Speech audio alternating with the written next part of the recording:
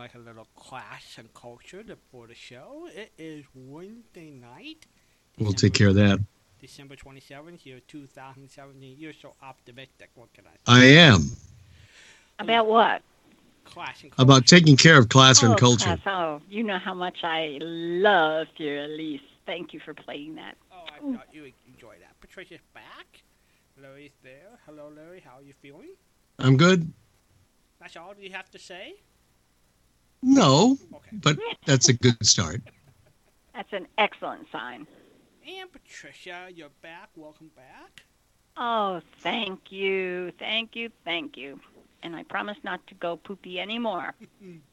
Well, if so, just bring a doctor's note. 714-545-2071 is our number. We are live. And we had a good show last night. And we're here. So, Patricia. And guess what? Guess what?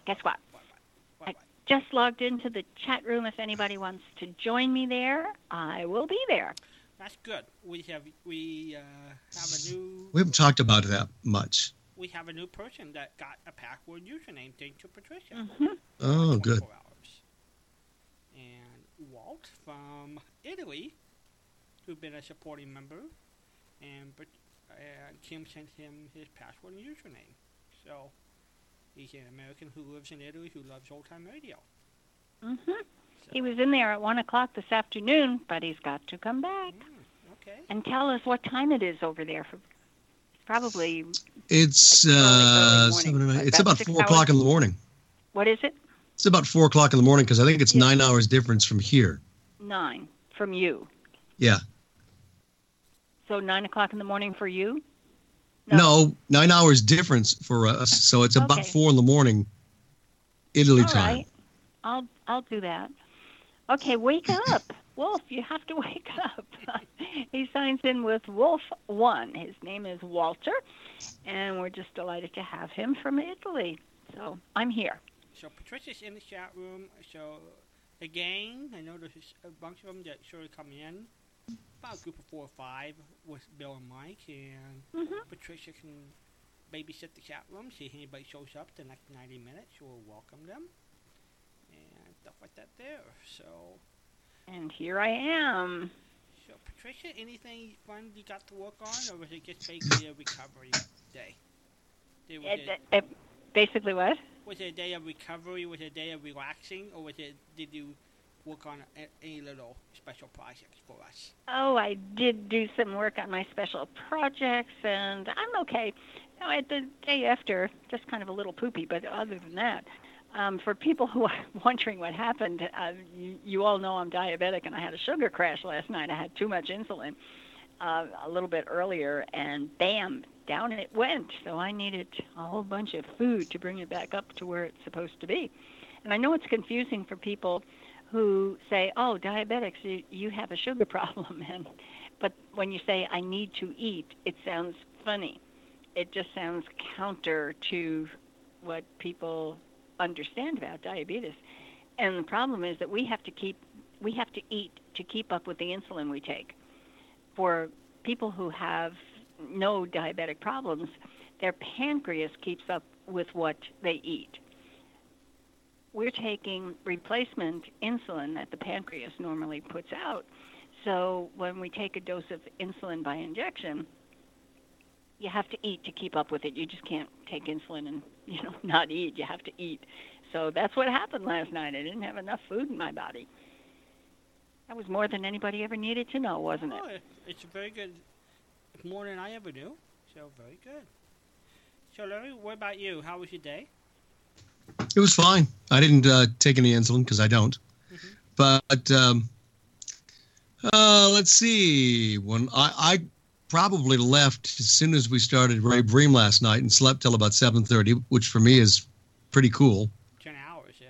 Yeah. Yeah, and most of the rest of the day was just getting stuff done here, doing a lot of recording, trying to get some of these tapes that I have out of here, cassettes and things like that. So I did a lot of that and a few other things, nothing significant, which was fine because I didn't need to. it's nice to be able to take a week off and just do what I want to do. Your package, by the way, did not arrive. Okay, well. Has not arrived. Okay, I know it's going to come. Yeah, yeah, but are you guessing that it was supposed to come yesterday, or did they tell you? They told me. Oh. Do you have a tracking number on it? No, but I bet the person who sent it out for me probably would. Okay. May want to check. Okay. May want to check just to make sure that it didn't get lost somewhere. Well, yeah, $10 million check should probably didn't bounce. You know? Had a lot of zeros in it. It'll only bounce once. Well, you should mention that you talked to a fellow old-time radio friend of ours who's going to be celebrating his 97th birthday in a couple of weeks, and we'll have him on the air, Larry. You want to? Yeah, I mentioned that a few nights ago, I guess. I forgot when he called. He called here sometime over the weekend just to wish us Happy New Year, and I think it was before Christmas, but Herb Ellis is going to be with us on the 19th. And I don't know what we'll talk about, but we always have him on for about an hour or so, and we just chat about stuff, and people can call in. So we're looking forward to that. He's certainly looking forward to that. He said he's doing much, much better. He sounds really good, too. And so that will be on the 19th. Is that right? Let's see, 2, 9, 16, 20. Yeah, 19th, yeah, Friday. And we'll have him on at the top of the show for about an hour or so. Herb was Jack Webb's right-hand man for many, many, many, many years. Pretty much, yeah.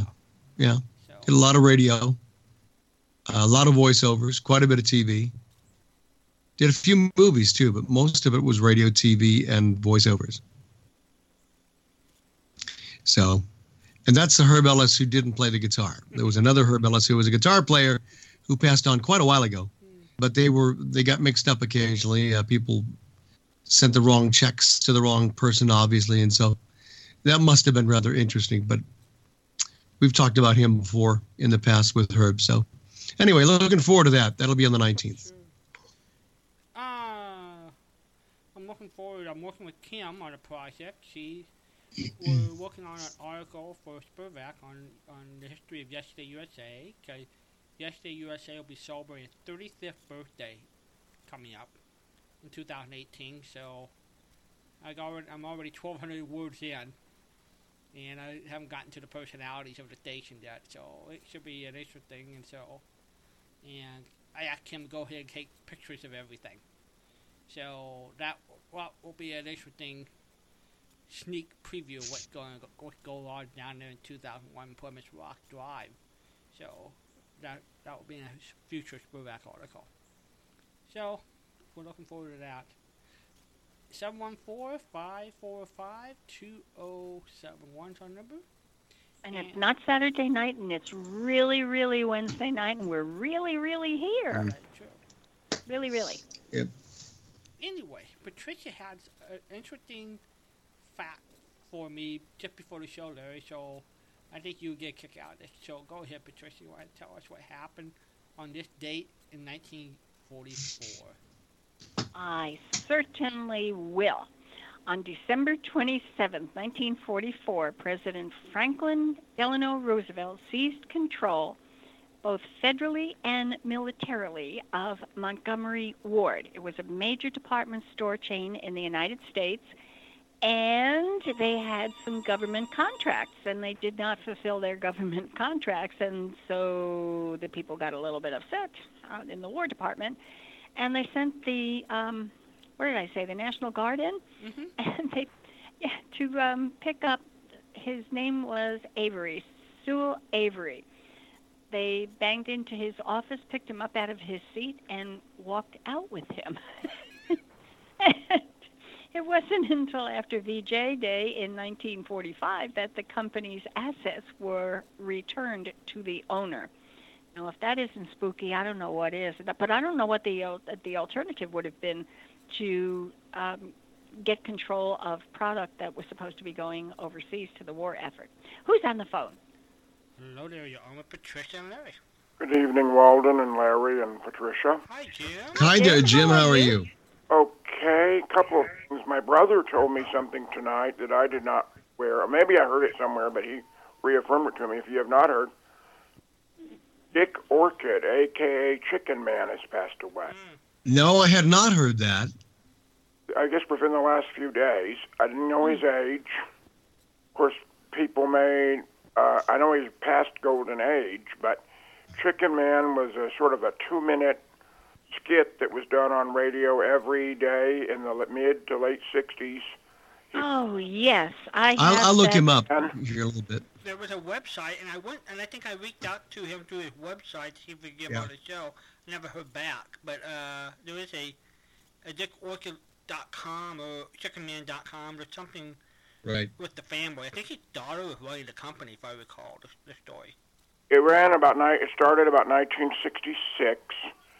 You might remember the opening. The announcer was a very famous jock from Chicago named Jim Runyon, who later went to he originated at WCFL in Chicago, and he said, and now something about the greatest adventures of the greatest crime fighter the world has ever known. And you'd hear, "Bok, bok, bok, bok, Chicken Man. He's everywhere. He's everywhere." I remember. And he not only did that, he did the Tooth Fairy. Yeah, he did the Tooth Fairy, yeah. Yep. And there's one other that I'm missing. Well, I know that the commissioner secretary, I believe was named Miss Helfinger. Was that her name or something like that? Yeah, it's been a while since I've heard it. Now, sir, at the end of each chapter, he would go, "Well." Wow. Yeah, yes, I remember. Yeah, I remember the Tooth Fairy was kind of big in Chicago. It was on WLS, and in the late 70s, early 80s. He did these public service ads about hiring people of different colors and disability. You know, remember, it was a job application commercial, and he kept, "Well, I can't hire him because he's disabled, or I can't hire him because he's black," etc. And it turned out there was finally nobody he could hire. Didn't he eventually? He was here, and he had a place called Radio Ranch. That was the name of his distribution company, I believe. I think I vaguely remember that. Yeah, and he was honored by PBB a few years ago as well. But it's been a while since we've heard about him. But he did all kinds of stuff. We'll have to go up and look him up a little bit and. But someone mentioned it the other day, but my brother reminded me again about it tonight. I'd forgotten about it until my brother reminded me again. Yeah. But a very talented part of post-Golden Age radio. Yeah, very much so. So, Patricia, I'm sorry about your eating situation. I hope it gets better for you. Oh, it's fine. It's fine. It just happens once in a while. You go to sleep and wake up and you're fine. Yeah. Say that again? Pretty much. Well, I know it must be hard. I said, you eat a little bit and you go to sleep and wake up the next morning and you're on the way to being fine. It's not an all-day thing where you recover. No. You're pretty much there. As a matter of fact, generally when you wake up, you're high again. Well, I know it must be hard at times because you like chocolate so much. Yes, I do. I wish I had some yesterday. That would have helped. Yeah. Well, not a lot else. I did get the book. I haven't started it yet because I'm still in the middle of one. I did get the book, Volume 1 of James... now I forgot the author's name. The Volume 1 of the Frank Sinatra biography. Okay. Kavanaugh. Maybe it's Kavanaugh or Anyway, I'll look the name up. But when I get that, I'll try to do it later. Maybe we'll do a review for you on that. Excellent. And we'll talk Saturday about when we want to do a book together. So, you all have plans for... I know you're still doing Christmas. I guess you're going to be starting some New Year's programming soon. I don't know. I think Friday night, one of the awful shows will be another Christmas show because we have two that we did over the last several years. So it'll be another Christmas show. But I don't know what we're going to do, really. I'm not even sure if I'm going to be around for New Year's Eve or not. Haven't heard of any plans. So if there are no plans, then I'll be here. daily, that is the plan. Yeah, there was some talk about maybe doing something, but I don't know if it's going to happen. So if it happens, fine. If it doesn't, then I'll be here. Well, Past Daily, by the way, is starting to post. He's starting to post today some year-in review programs. I figured as much. I saw a couple today, but I hadn't had a chance to go get them. Yeah, I might already have them. I'm not sure. And you may have had the 55 one before. He did one on 1955 that Frank Goss narrated. Yeah, I can't tell you whether I have it without looking at it.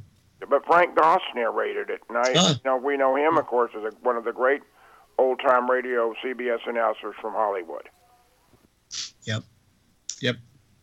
But that's on. And what else is going on? Remember on the Beacon site, the 1970-71 All-Star Parade of Bands. Mm-hmm. Yeah. We'll have to go get those if we haven't. So, Patricia, have you had a chance to listen to some of the Christmas music yet? I have not. Okay. Shame on me. Yeah. I haven't done much of anything. All of my music files are over on the big computer, and the guys came by today and said, we promise we'll do it this week. So they'll get me set up with my computer. And then I can now, do you have anything. Dropbox on your small computer, too? Yeah, I do. Okay, I put that Christmas chronology in there for you. I don't know if you saw it yet. It's already up there. Okay. Yeah, I put it in the last time we talked about it. Uh-huh. Okay. I need remembers. Remembers. Maybe it was Sunday or Monday. I've forgotten now. Sunday or Monday. I did it. Speaking of Jack Webb, you were talking about him. I just heard on Red one family theater he did in 1950. Oh. The Short Career of Dexter Cole, I think was the name of it. He and William Conrad both starred in it. Wow. Yeah, it was in 50. I remember hearing it, but it's been so long I don't remember what it was about. It was about a man who had to work for a corrupt political machine. And Conrad Didn't Bill Conrad play great cooks? Yeah, he did. He really did. He was a muscle man, and he was the head of the machine, and Jack Webb was like his flunky. In some ways, I think Bill Conrad better doing those characters than he was as Matt Dillon. He loved playing heavies. He loved playing the bad guys because it gave him so much more room to stretch. Yeah, and even those characters in Nightbeat, who's not necessarily the bad guy or the good guy, or sort of the subject of the story. Those are always like the fighters, the boxers, those types of personality. He was so good at that kind of. Yes, he was. The two classics with William Conrad on Nightbeat was Episode 3, A World All His Own, about that punch-drunk fighter. Right. The one I mean, from February 20th, 1950. I didn't know that, but I remember the storyline. Yeah. And it was in another one about the football player in the syndicate. That was very good. Mm-hmm. Yeah.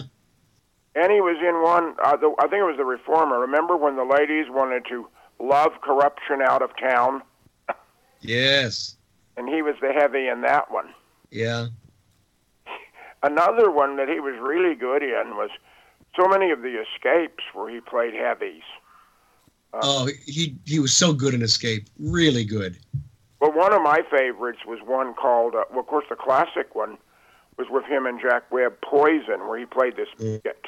And remember this Indian doctor played by Jay Novella about the crepe snake? Yes. Conrad played the bigot. And it was one of the outstanding performances of his radio career. And he also was in one of my favorite Escape, the first Escape I ever heard, in fact, Pressure, the one about the submarine in World War II. Right. He was the submarine captain. Yep. Which was very good. It was very good. And so, yeah, his heavy parts, I don't think anyone could have done Dylan better than him. But his heavy parts were certainly well done when he did not play a nice guy. We've had him as our actor of the month on several occasions, and I'm not sure that we've ever played the same show twice. He did so many good things that it was so easy to find material. Really easy. Yeah. You know, one reason they were, according as I understand it, from the book and from that special, they weren't even sure if Conrad was right for Dylan because he was on radio so much. Yeah, right. Mm-hmm. They'd had, as he said, they'd had it up to here, you know where with William Conrad, with Bill. Exactly. Yeah. Okay, so let me ask you this. I think Patricia's favorite, John Dana, could have made a very good Matt Dillon. I don't. Offered the part. I agree. No, I don't think so. Because I don't think he was forceful enough. Who was that? John Dana? John Daner. He was He off. could be, though. What's that? He did play in the third audition. You know, there is Right. a third audition out now. Yes, correct. But when you hear Dana as a bad guy, I think he could be very forceful in that. Mm-hmm. He can. Oh, he good. ran the He was- he ran the whole spectrum. Yeah, I just don't think he would have been as forceful as he needed to be for Matt Dillon. But it's, Oh, yes, he could. Oh, no, he couldn't. Oh, I think apparently he could. Raymond Burr was, He looked like a great cowboy too. according to Norman MacDonald, Raymond Burr was offered the part. I think Raymond Burr could have done it. Yeah. And even Robert Stack was offered. According to that special, Robert Stack Yeah. was even considered. But remember, you know, it's very difficult. We have it going in from hindsight because we've heard Conrad, and whether we like to do it or not, we compare him to everybody else. And so I'm going by what I heard from his voice. And I think, you know, Dana would have been good. I just don't think he would have been as good. I think probably Raymond Burr would have been better. I'll tell you another person that I think would have been really good. Would have been John McIntyre. Yeah. Yes. Yes. Oh, you know, he was of all the people who played Wild Bill Hickok, and I include Guy Madison, John Dana, Yeah. various people, McIntyre on those two Gunsmokes, and on the one Gunsmoke and on that one Frontier Gentleman, Aces and Eights, where he played Hickok. He, to me, I don't have, of course, we have no idea what Wild Bill Hickok really sounded like. But McIntyre, his voice, to me, fit my imagination of what Wild Bill Hickok would have sounded like. Yeah. He was that good. See, You know who also would have been good, but he wasn't a dramatic actor. What's his name? He played Corliss Archer's father. Big, I think the name now. deep voice. Oh, And he, boy.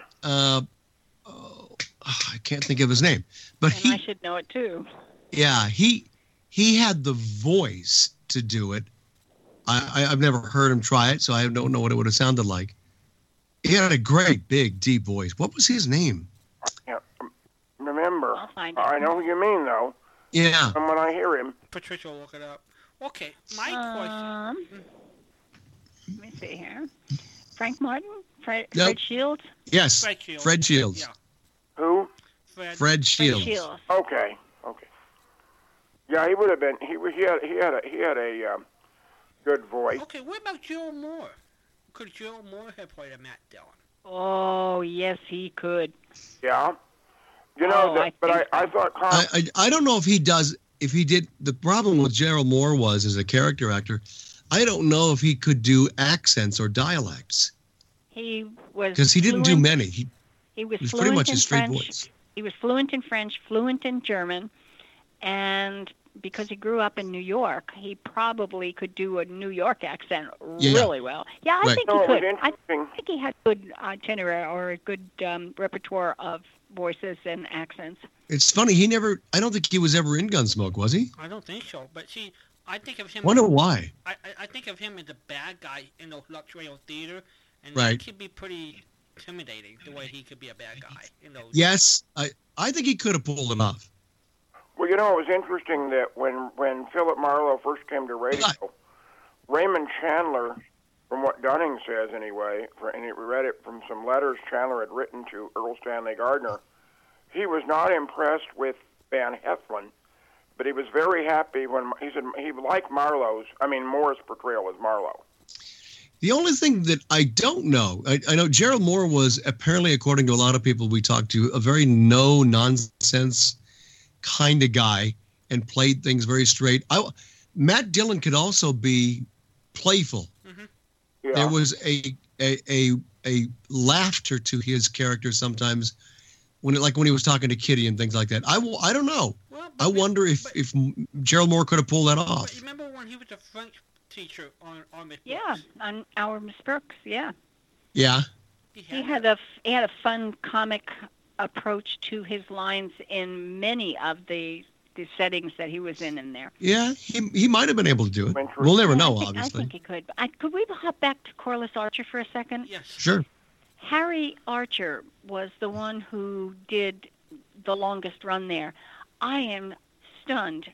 It was originally played, Corliss Archer's father was originally played by Bob Bailey. Wow. If we believe Wikipedia. And next came Fred Shields and then Frank Martin. Yeah, wow. Well, what I've been able to track, it's hard to, Bob Bailey is one of these sort of mystery people that we don't have a lot of biography, but the nearest I can figure him out, he was in Chicago. For a long time. In the early 40s before he moved to Hollywood. And right. I think Corliss Archer was around 42. Yeah. Right. So, yes. I would almost look at. We need to almost get Dunning's book out on the air, get to verify. That'd be my first. Yeah. Now, did Janet play it all the way from the beginning? No. No. She did not. There was another gal who is, in fact, Sean Clancy have tracked her down for me. Yeah, I'm trying to think of who that is. I forgot her name. She's in her 90s now, and I think she was the original Corliss Archer. And then after the audition? Yeah, and then they just dumped her outright. Yeah. I guess Fred Schubert, I'm trying to think of the creator, just didn't think she was going to play. And initially, I think this was going to be a problem for her, according to Janet. Fred Daughters really wanted to play the role, so he probably had to really wiggle himself out of that hole. Say this, though, on Dillon. I thought Conrad was certainly better than the two people who played Mark Dillon in the main auditions. Oh, yeah. Sure. You think that, first of all, it wasn't a very, looking back at it now, it wasn't, and Ron, by the way, I talked to Ron yesterday. He's doing a lot better. Yeah, I talked to him yesterday a couple times. And he's doing a lot better. He's going to be doing a presentation, in fact, on the 4th. And I gave him some suggestions for the presentation.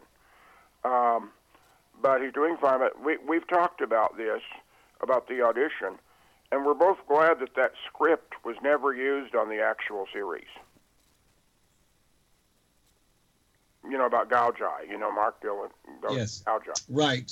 Yeah.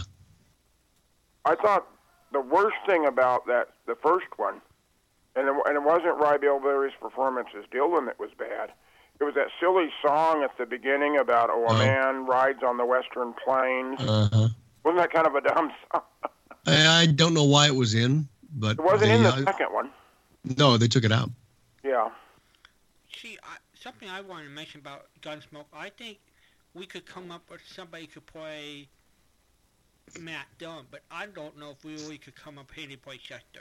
I don't either. Carly was just so thick. I don't think of any other voice in my head that would have that same nuance that Carly put into the role. Although I did think that Paul Frees, the one time he subbed for Doc, did a pretty good job. So a different interpretation, but pretty good. Yeah. Yeah. Yeah. Well, that's about all for tonight. I know other people might be wanting to call, but it's always a pleasure talking to all of you. And you'll be on Blue at 9, right? Yep. Right. Patricia will run off the bed, and Larry and I will hold down the fort. More Christmas shows tonight, right? The first thing I have queued up is the Cavalcade of America Barbed Wire Christmas. I always have liked that story. It's a great show. It's a great show. Yeah, it is. Also, I thought that I'm glad you were able to finally, on Sunday night, by the way, to finally find that Turning the Dial. That was just by accident. What can I say? But what Dr. Beale really enjoyed it too. I think he was very surprised about the whole thing. It was a good setup for him. And he thought it was interesting that he had just heard that My Little Margie the previous day in Armed Forces. Sure. Yeah. Copy of that. Absolutely. You would enjoy that, Patricia. A man back in '53, Christmas, the Sunday before Christmas, had a tape recorder and a radio, and he turned the dial. And just random dial turning, and you hear things like, you hear some Christmas music and Bible readings, and you hear the close of the Bing Crosby show and the opening of My Little Margie and some news, and it was just kind of fun hearing the dial turned. Eddie Fisher singing. That sounds really creative and great. So where is the recording? Who's got it? Walden, maybe you can... We have a lot of us have it. We have it, so, okay. Yeah. I can't remember where it came from. You remember? I think it was in... Spurback? No. No? It was in just a folder. I copied it, so I have it on my desktop. No, I know that, but I'm trying to remember who originally did it. I don't remember. I don't think it was Spurback. I don't know where it came from. It was some Christmas... You said it was some file of Christmas shows. Yes. Things. And also, you might want to send her, since those other things we played the other day, you might want to send her the life in the world, the Truman speech, and the Eisenhower speech from Christmas Eve. You might enjoy those. Thank you, Jim. Yeah. You all keep up the good work. You too. Keep up the good work, Larry. Thank you, Jim. I'm glad you're doing so well. I can tell the difference. My goodness.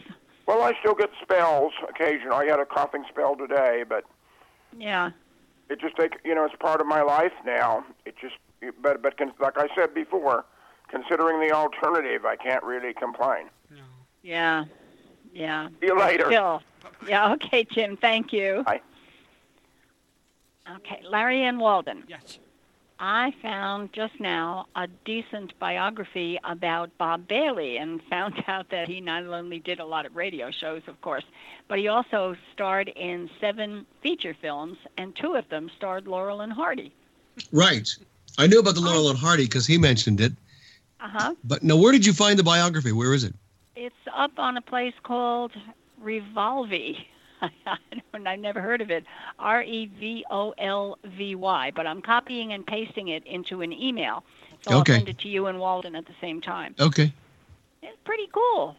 Yeah, I have a biography on him, but it's not in depth, and it's not really good with regard to the radio credits. So this should be good. Yeah. So okay, well I will finish that in just a second. Cool. So, thank you. Okay. And I also have some great quotes from Bob Hope. Hooray for us. When you're ready for them, let me know. Ready. Hold on. I've got one paragraph to paste here. Dear me. You guys are really... hold on. Don't go away. Okay, and now I go to my paper. Okay, these were in a chronological order of quotes. This one was on turning 70. His quote was, "I still chase women, but only downhill." Mm-hmm. On turning 80, that's a time in your life when even your birthday suit needs pressing. On turning 90, you know you're getting old when the candles cost more than the cake. Yeah. On turning 100, I don't feel old. In fact, I don't feel anything until noon. Then it's time for my nap. On giving up his early career of boxing, he said, "I ruined my hands in the ring. The referee kept stepping on them." Yeah. On never winning an Oscar, welcome to the Academy Awards, or as it's called in my home, Passover. On golf is my profession. Show business is just to pay the greens fees. That was pretty good. On presidents, that was good. Pardon? I said, yeah, I like that. Yeah, on presidents. I have performed for 12 presidents, but I only entertained 6 of them. I wonder which 6 he didn't get a warm reception on. You want to take a hit? Oh, I'd have no idea. I know he and Ronald Reagan were okay, really okay together. Yeah. Okay, on receiving the Congressional Gold Medal. Do we have a gold medal in? Yeah, I know. I don't know what it's for, but we do. I don't think that. Well, it's people who have made contributions to society and who, like Oprah Winfrey. You know, she's got a very strong heart for the underprivileged and does a lot of work in that area. So she got one. But I didn't think it was called a gold medal. Congressional Medal of Honor. I thought it was like the Freedom Medal or Yes. Well, yeah. Yes. It was, and Obama gave out a ton of them. You know, I remember Vince Scully got one, and I Right. thought that was called the Freedom. Yes, it is. You're absolutely right. That is the name of it. But I don't know which medal they're talking about here. But he said, I feel very humble, but I think I have the strength to. Let me do this again. I feel very humble at having gotten the medal, but I think I have the strength of character to fight it. So I thought that was pretty good. He's not humble any longer. Yeah. On his family's early poverty, 4 of us slept in one bed. When it got cold, my mother threw another brother on. Yeah, He I had heard 6 that brothers. one. There were 7 boys in that family. Right. Wow, that's how I learned to dance, waiting for the bathroom. And the last one is, on his early failures, I would not have had anything to eat if it wasn't for the stuff the audience threw at me. Yeah. Yeah. So that was pretty good. So those are That's my good. Bob Hope. You're on with Patricia and Larry. Yeah, Walden. Hi, John. I just wanted to tell you from her very first quote, I knew who it was. You did? Oh, did you really? Yeah, when you said when he chases women downhill, I knew right away it was Bob Hope. Oh, I would have thrown George Burns as a possibility in there. So I knew right away it was Bob Hope. You knew. You're so smart. How are you, John? This is John in Maryland. Yeah, you told me to call tonight. I got a good checkup from the doctor. Good. Excellent. There's only a 20% chance of cancer, but Oh, wow. that's pretty low, yeah. he wants to see me every 3 months. My X-ray was normal. Excellent. Oh, John, I feel so good about that. You feeling okay about it? Yeah, when he came in, he says, I got some good news for you. So I said, it was about time I got good news. Yeah, you've really been through a bunch of stuff. So did you come up with a story for us tonight?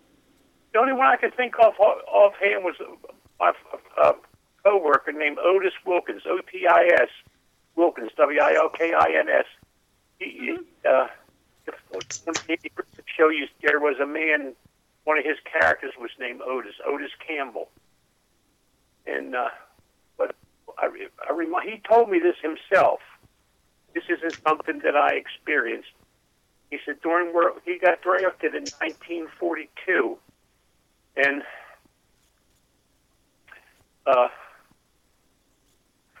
he lived in the back hills of West Virginia.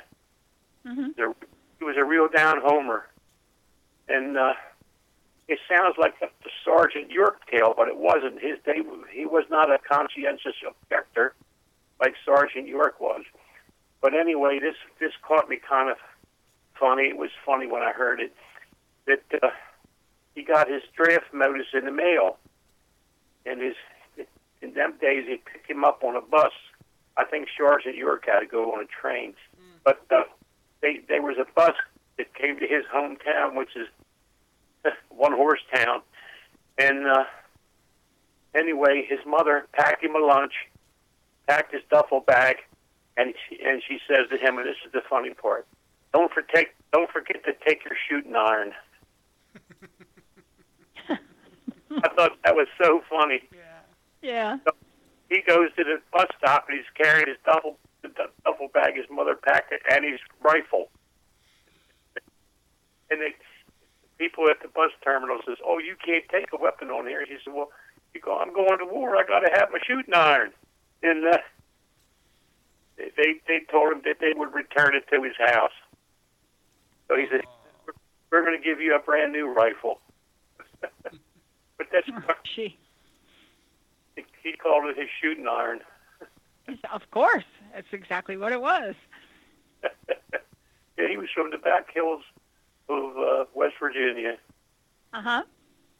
That's the only one I could think off offhand. I was laying in bed last night, but I was under duress because my best friend had passed away. Oh, I'm sorry, John. I miss him a lot, and I know him for 69 years. Wow. Oh, my goodness. I am so sorry.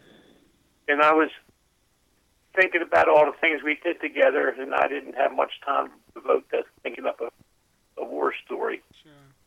Yeah. But I got some more when I get around to it. I'll Let me throw something out to the panel. I have one name in mind. Who do you think was the most famous conscientious ejector in, boy, I blew that word, in World War II? Charles Lindbergh or Lou Ayres. I would think of Lou Ayres. Lou Ayres and Charles Lindbergh. Yeah, but Lou Ayres wasn't him serving in the medical corps. Yeah, he was a medic. Right. But those were the two I can remember. And according to Patricia, that's still a pretty hazardous duty just to get out there in the battlefield to pick up guys to bring them back in. That was not a... Yeah, they're not armed. That's not an easy way to go to serve the country.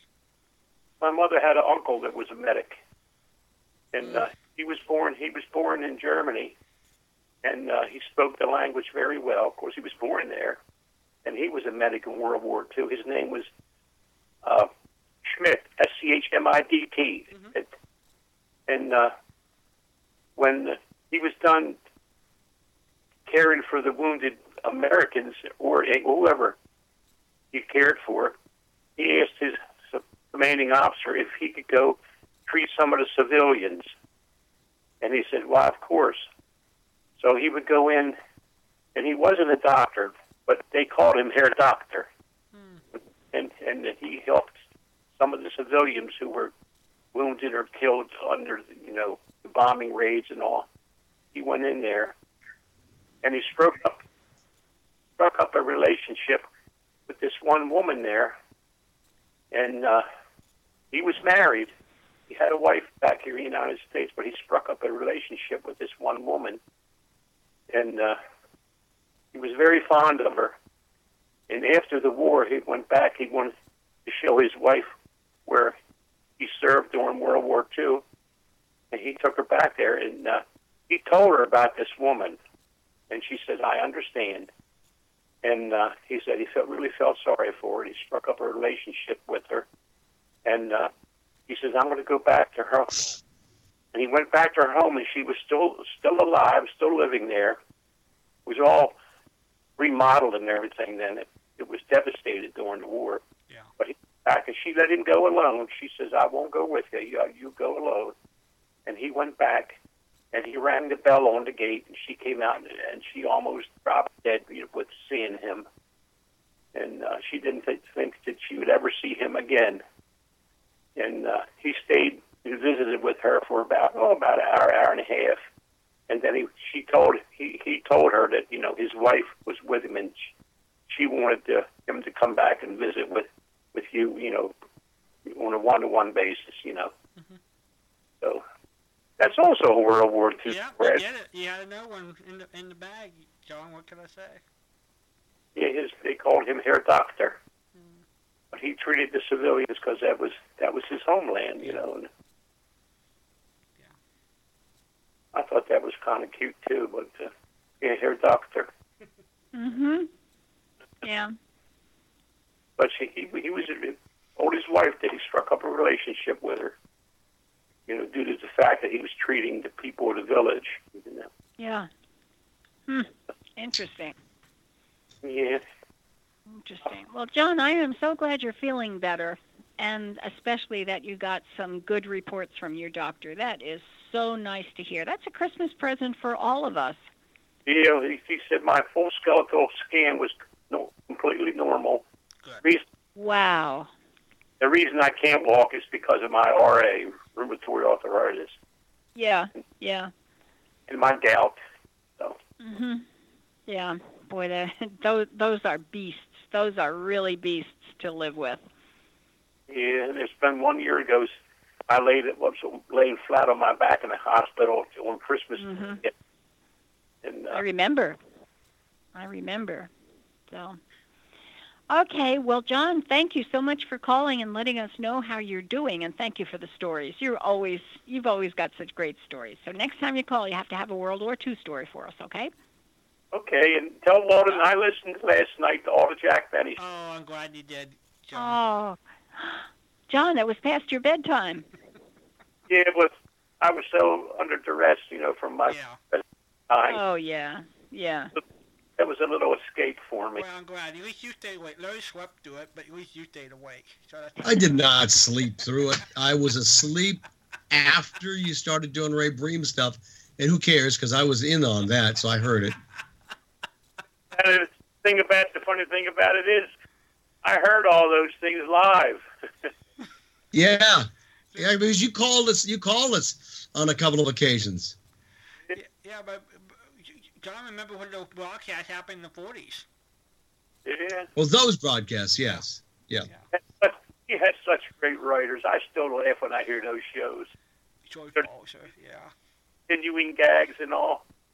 I liked it when he asked him what Gladys Kabisco wanted for Christmas. He says to Mary Livingston, "You think she liked lipstick?" And she says, "Does she have lips?" That's so fun. I remember that very well. Oh, yeah. But you guys do a great job, and I hope I'll get to call back again. But I'll let you go because all right, John. Another call. We have a merry, Happy New Year in case we don't hear from you before then. Okay, thank you very much. Take care. Thanks, Good night, John. Thank you. Bye-bye. Bye-bye. 714-545-2071 is our number. We are awake and live. Yes, we are. Yes, we are. Bill is... One or the other. Yeah, we'll take a poll if you want, if you're not sure. Bill is Mike Sandy's on vacation, and Bill is taking some time off because of stuff. Hello there, you're on with Larry and Patricia. Well, hello from Alabama. Oh, who's that? Hi there. Who's that? I don't know. For Christmas. Twas the night before Christmas, right? Hi. Tell him what you did to me before. What? What did I do? She called here because I didn't call her on time. And I had already told her yesterday that I wouldn't call until tonight when I came upstairs before the show. Well, I was worried and I forgot. I know. You are so sweet. Yes, you did. You did. You were worried about me. Yes, so. I do. I worry about you. Oh, thank you. Oh. So Merry Christmas and Happy New Year. How are you doing? I'm doing all right. I'm doing all right. I heard your box. I heard your box got to your sister. I what? Your box got to your to your sister. Finally. Oh yes, finally. I was so happy that she got it. Good. Yeah, boy. Have you taken it out of the box yet? Yes. Yes, I did. Is it up and running yet? What? And everything fits. Everything fits. Yeah, she got me some bunches of clothes, which is really nice. So, yeah, and everything fits. Wait a minute. Which is double nice. Wait a minute. Barbara, you didn't buy Patricia's shoes, did you? Shoes? Shoes. Oh, heck no. We know better than that. Oh, no, I would never do that. I wouldn't want anybody buying me shoes. Really? I buy my own shoes. Well, then your feet. Why not? Well, I have to maintain a certain amount of decorum and, style and fashion. And stuff like that there. I'm not sure decorum, but yes, style and fashion. Yes. Yes, this is good. Okay, so what do you remember about Jack Benny? Oh, well, I remember a lot. Him, the reruns, of course, on TV. And I remember his violin playing. Mm-hmm. And I understand that he was actually a very good violinist. He was. He was great. He wasn't great, but he was very good. Yes. He was good. He was good. He studied for orchestra and classical music. And he was very good, but he was not the Met quality. But maybe the guys knew this. He played on a Stradivarius. Mm-hmm. Really? Yeah. Oh, wow. I did not know that. And then after he died, it was donated to the Los Angeles Philharmonic, and I don't know if they still have it or not. It's still there. I think it's Is it still there? I think so. I'm surprised I would hope so. it wasn't donated to Smithsonian. No. That's it. No, if the Smithsonian. No, it wasn't. I Boy, you tripped over Smith. What, Pat? You tripped over a Smith. Yeah, I did. Geez, I wonder why. Yeah. I went to see Smithsonian the last time I went to Arlington, and it was just absolutely amazing. I had never been there, and it just, wow. What did you see? Yeah, it's pretty cool. Yeah, the Natural History Museum. Mm-hmm. Mm-hmm. That was where we went. We didn't have time actually for anything else, but it was just really absolutely amazing. When I went there in '81, I passed by Charlie. Charlie McCarthy was on display. Oh, wow. And Lindbergh plane was in the rafter. They had that hanging from the ceiling. And then they had all these different coins, going back to the stone, where we used to make coins out of stone and things like that. Those are some of the things I remember as a kid, what they had on display. But we didn't have a lot of time. I think I read they have so much stuff in storage that if they took it out and put it out every day, it would take 3 months to rotate the whole thing, just in storage. Well, when I went, it was, about 6 or 8 months after 9/11. And when we walked in the front door, this humongous flag from the second story down to the first story. And I was wondering, and there was a crowd starting to gather, and I thought, whoa, I wonder what's going on. And I asked this woman, do you know what's happening here? And she said, yes, the West Point display was opening, and they were celebrating the fact that it was opening that day. And the flag that was draped down was the flag that was flying over the Pentagon when it was hit. Oh, wow. And that kind of got to my heart. Yeah. And I think I mentioned at one time that my husband and I were married at West Point. And they came out, and the choir came out and sang Battle Hymn to the Republic. And it was my husband's favorite military song. Yeah. And it was just, it kind of, got to me. Sure. But it was quite amazing, and I was so glad that we were able to see that. Do you remember what war the Battle Hymn of the Republic was written during? What war? It had to have been the Civil War? That's right. Very good, Barbara. Thank you. Very good. 1864. Don't ask her anymore. Well, listen, I just wanted to say hello. Is that Larry or John? No, it's Larry. Oh, hi, Larry. Hi, Barbara. How are you? John's in the other room doing something. We're going to go to San Diego in March for a conference, and he is looking to see which workshops we can go to. So that's what he's doing tonight. Oh. Can you go to the zoo? No. I think the zoo is here. We don't need to go to the zoo. Oh, what? Oh, you know what? We used to live in San Diego County. Yeah.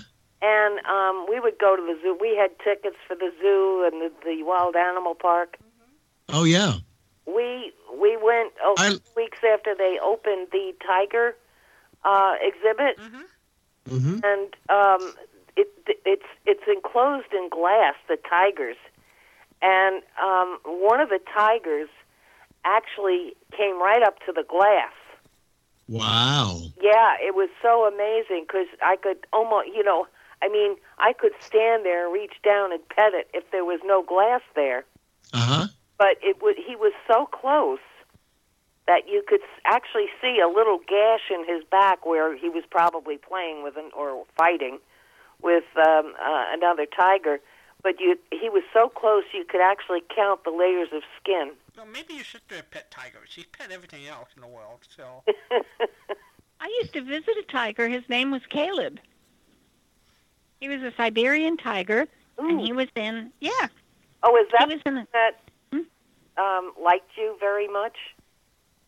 Oh, yes. He liked me enough to spray me. Yeah, I didn't want to see it, but...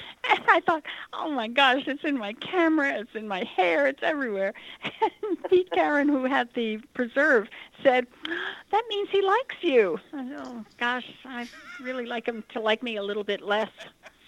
But, yes, that was Caleb. Mm-hmm. And I used to scratch his whiskers.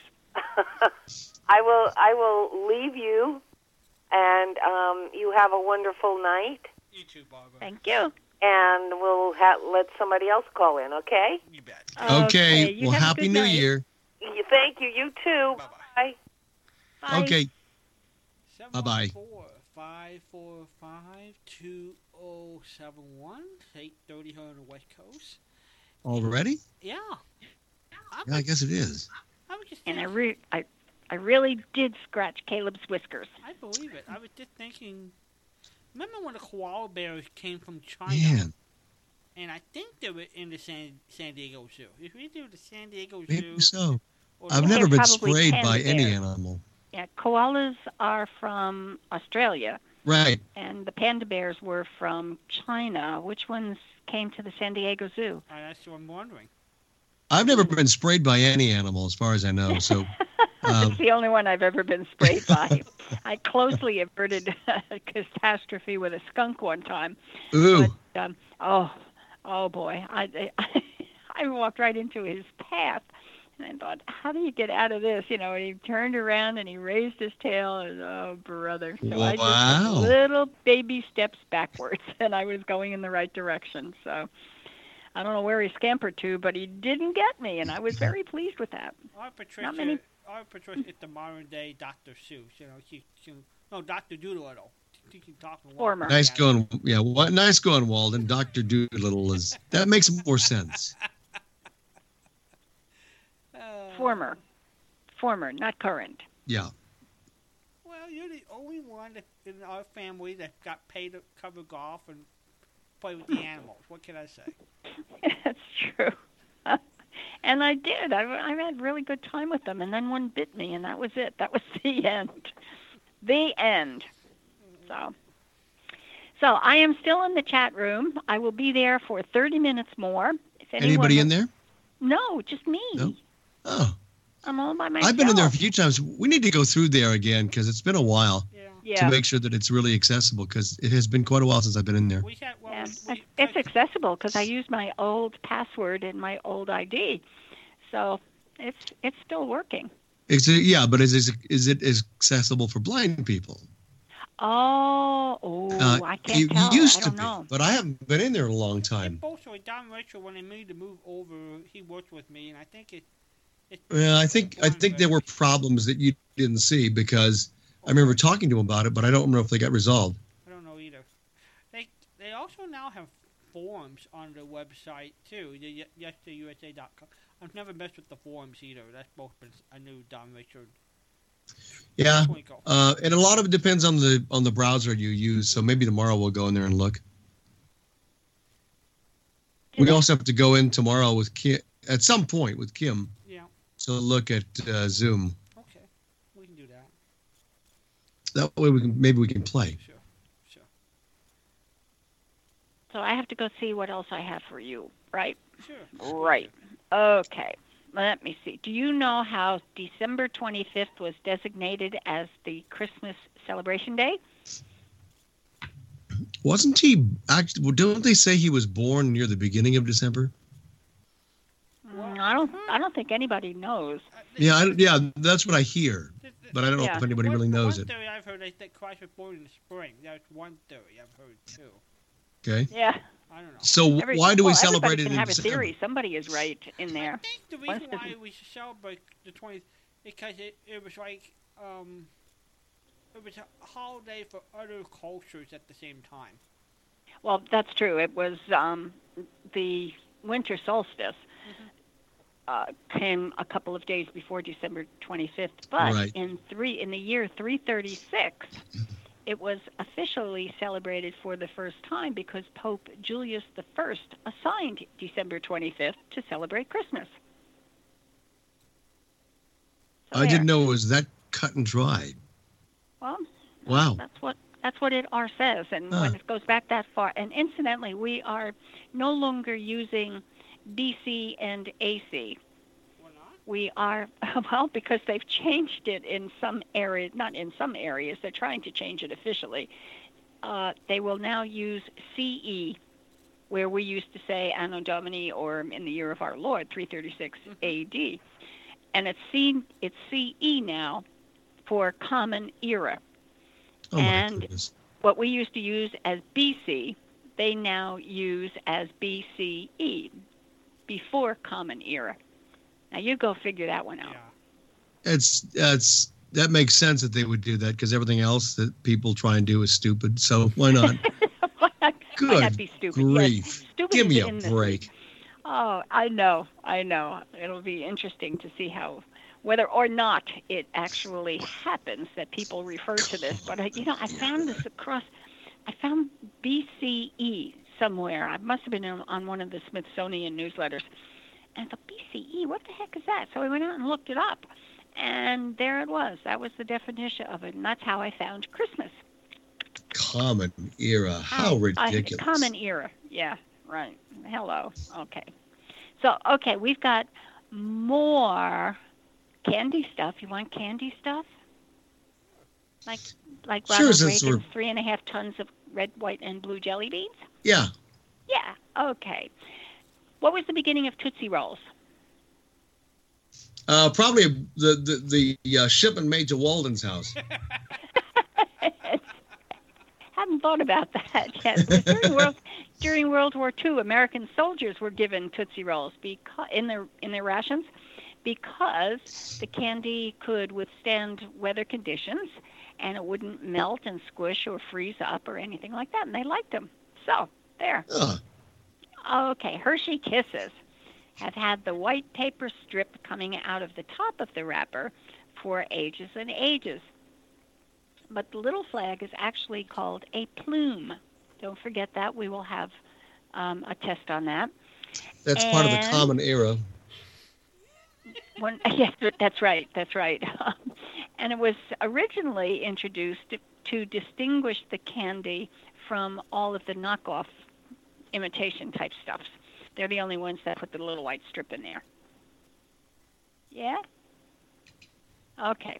From 1907 to 1921, can you imagine? For 20 years, the Hershey's Kisses, those little itsy-bitsy, teensy-weensy candies, were wrapped by hand. Wow. I don't think their market could have been huge by then. No. It didn't say anything about what the average output was per pair of hands who were wrapping this candy. I don't know if they put out, 100 an hour or two a minute. I was just thinking of the famous TV episode where Lucy and her friends were trying to keep up with the candy candy machine. Mm-hmm. And they're trying to keep the box in the bottom. Oh yes. Yeah. Oh yes, and they kept stuffing them in their mouth and down their shirts. Yeah. And and the boss was so pleased that they did such a good job they cranked up the speed. Okay. Now, Snickers. You know the candy bar Snickers? Yep. Okay. That was invented by Frank Mars, from the one who started the Mars candy bars. Tell me how the name Snicker came about.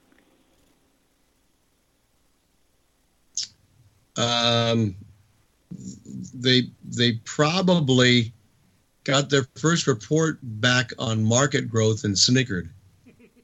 Very good. My guess is it's something to do with peanuts. I always think of peanuts and of Snicker bars. That would be good. Frank Mars named the candy bar after his horse, which was named Snickers. Oh. I mean, this is all useless but fun. The lollipop, invented in 1908. How did that get its name? Well, somebody wanted to invent a candy for kids, and they figured the way kids can eat anything on a stick. So they get called. Where did the name come from? Well, they invented this little circle thing, just stuck it on a stick, and it looked like a lollipop. Okay. I got a feeling that's not right. Did you make any sense out of that one? Well, yeah, you can't very well identify what something is called based on, before it's invented. So I'm not sure. It was also named after a horse. It was a racing Oh, really? Lollipop. In 1908, Okay. there was a horse named Lollipop. Okay. And Germans today consume twice as much candy as Americans. That just blows me away. Well, no wonder. Really? No wonder they're healthier than we are. That's true. They eat dark chocolate. Dark chocolate is very good for you. Is that because they give it to their horses? They give dark chocolate to their horses? Yeah. That's why they consume so much. Oh. All right. Whatever you say. Yeah. Can I write that down? I'll quote you on that. Well, horses have to be part of this because they have been for the last two answers. Well, okay. Just horsing around, sorry. Okay, whatever you say. Yep. Because you never try to put something over on me. Of course not. Ever. Not. Never. No. Larry, Christmas is over. You're safe and fibbing. Well. Oh, well. Okay. Now this is Candyland type stuff. The Candy Makers Association of the world, I guess. I don't know what. But they're saying that less than 2% of all calories in the American diet come from candy, and they're talking about how little that is. Well, excuse me, 2% in a diet, that's a pretty hefty hit, It is. So, but they're trying to make it sound little because it's less than 2%. I would assume it'd be more than 2%. Of all the calories in the American diet. Yeah. So if you eat a chocolate bunny, that's worth 1 million calories. Yeah. This is on average. Right. So they take the aggregate number and divide it by the number of people. What? I guess I'm thinking of all the sugar cereal that all kids seem to eat anymore. I mean, all that kind of stuff. You're right. Isn't that interesting? I'll have to call them on it. Mm-hmm. I don't know who I'd call, but I'll try. Okay. For Halloween, Americans buy 600 million pounds of candy. That's keeping somebody employed. Indeed, the dentist. Yeah. Okay. The United States produces 1.75 billion candy canes every year. I didn't have one candy cane this year. I didn't either. That's a lot of candy canes. Yeah. That's a lot of candy canes. Yeah. And they say 90% of them are sold in the weeks between Thanksgiving and Christmas. Well, what other time of the year do you want a candy cane? Yeah. I don't want a candy cane. No. They'll hurt your teeth. Okay. 65% of American candy bars that we have today were created more than 50 years ago. Like the brand and everything, I guess. So my guess is... I guess. Yeah, I guess. Hershey's chocolate bar was the first American chocolate bar. Made its debut in 1894. Where do you think it is in terms of popularity in candy bars? 1 to 10. Where do you think the Hershey's candy bar is sitting? Oh, it's probably about 4. That's exactly right. Number 4 on the list. How about that? Now, I will tell you the largest chocolate bar, and nobody called me. The largest chocolate bar was built in the United Kingdom in 2011, 12,770 pounds. 12,000 pounds of chocolate, and they didn't call us. So I wonder I don't know how thick that. Who ate it? I wonder how thick that candy bar was. I saw a picture of it. It was a couple of feet high. I don't know how many feet long, but it hasn't been topped. It was I don't know how they figured this one out, but it was the equivalent weight of 5 giraffes or 1 African elephant.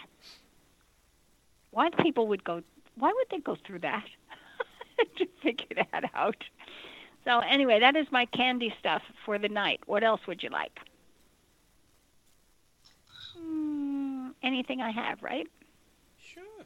Let me see what we've got going here. I know I've got some stuff for we you. We are live at 16 before 9 o'clock, 714-545-2071. Patricia will be here for about another 15 more minutes. Uh-huh. Give her a call. Uh-huh. Okay. The first big league game took place in Cincinnati, Ohio in 1935. And the crowd welcomed a special person who symbolically switched on the lights from Washington, D.C. Who was it? This was the first night game in Cincinnati.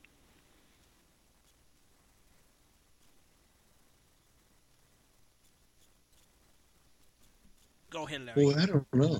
I don't know. The crowd stood by as President Franklin D. Yes, symbolically. It was Franklin D. Roosevelt who symbolically switched on the lights from Washington, D.C. That would make sense. That makes sense. Okay, here's a presidential quote. Are you getting tired of trivia? That's a trivia question. There's nobody really excited about this. Okay, presidential quote.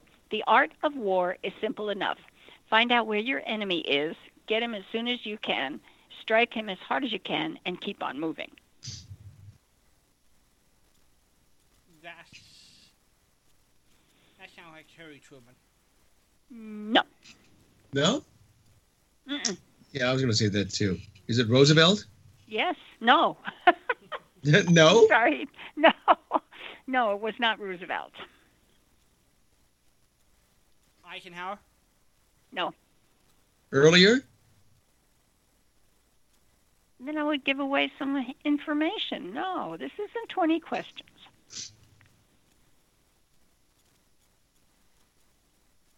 This is Yesterday USA think tank going on here. Yeah, I guess so.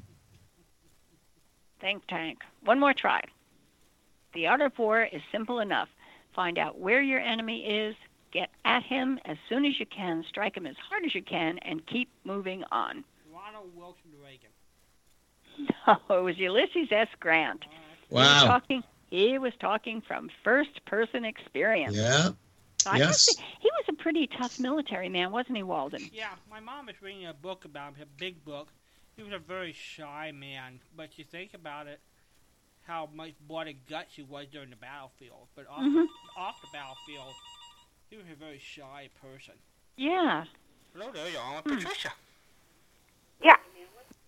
Hello there. Yeah, who? Yeah, what? Oh, I was going to say Patton. No. Patton wasn't president. Who is this? That's Barbara. It's Barbara, yeah. No. I'm going crazy here. I'm thinking it's got to be Patton. It's got to be Patton. All right, I got some. And the question was president. Which president? Oh, I didn't hear that part. All right. Here's some Patton trivia question for you, Barbara. What? What was his nickname? Whose nickname? George Patton. Oh, gosh. Elmer? Nope. It was a character. It's not actually a name. It was a character from Old Time Radio. It's a state of being.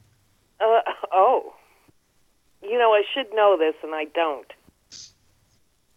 I learned it from your sister. Your sister gave it to me a few years ago. The Green Hornet. Seriously? Yeah. Yeah. Oh. And they had another name for him, Walden, and it reflected the uniform. I think it was called Blood and Guts, but maybe It was I'm Blood wrong. and Guts. No, Blood and Guts was. I can't remember, but it wasn't. He was not it. And it had to do with the uniform he designed. He looked like a bellboy with silver buttons, and they swear when he put on the prototype uniform that the helmet he had was one of the football helmets from the Washington football team. I think it was Blood and Guts. Oh goodness gracious! Our Uncle Jimmy Walden was part of Patton's troop. Yes, I did know that.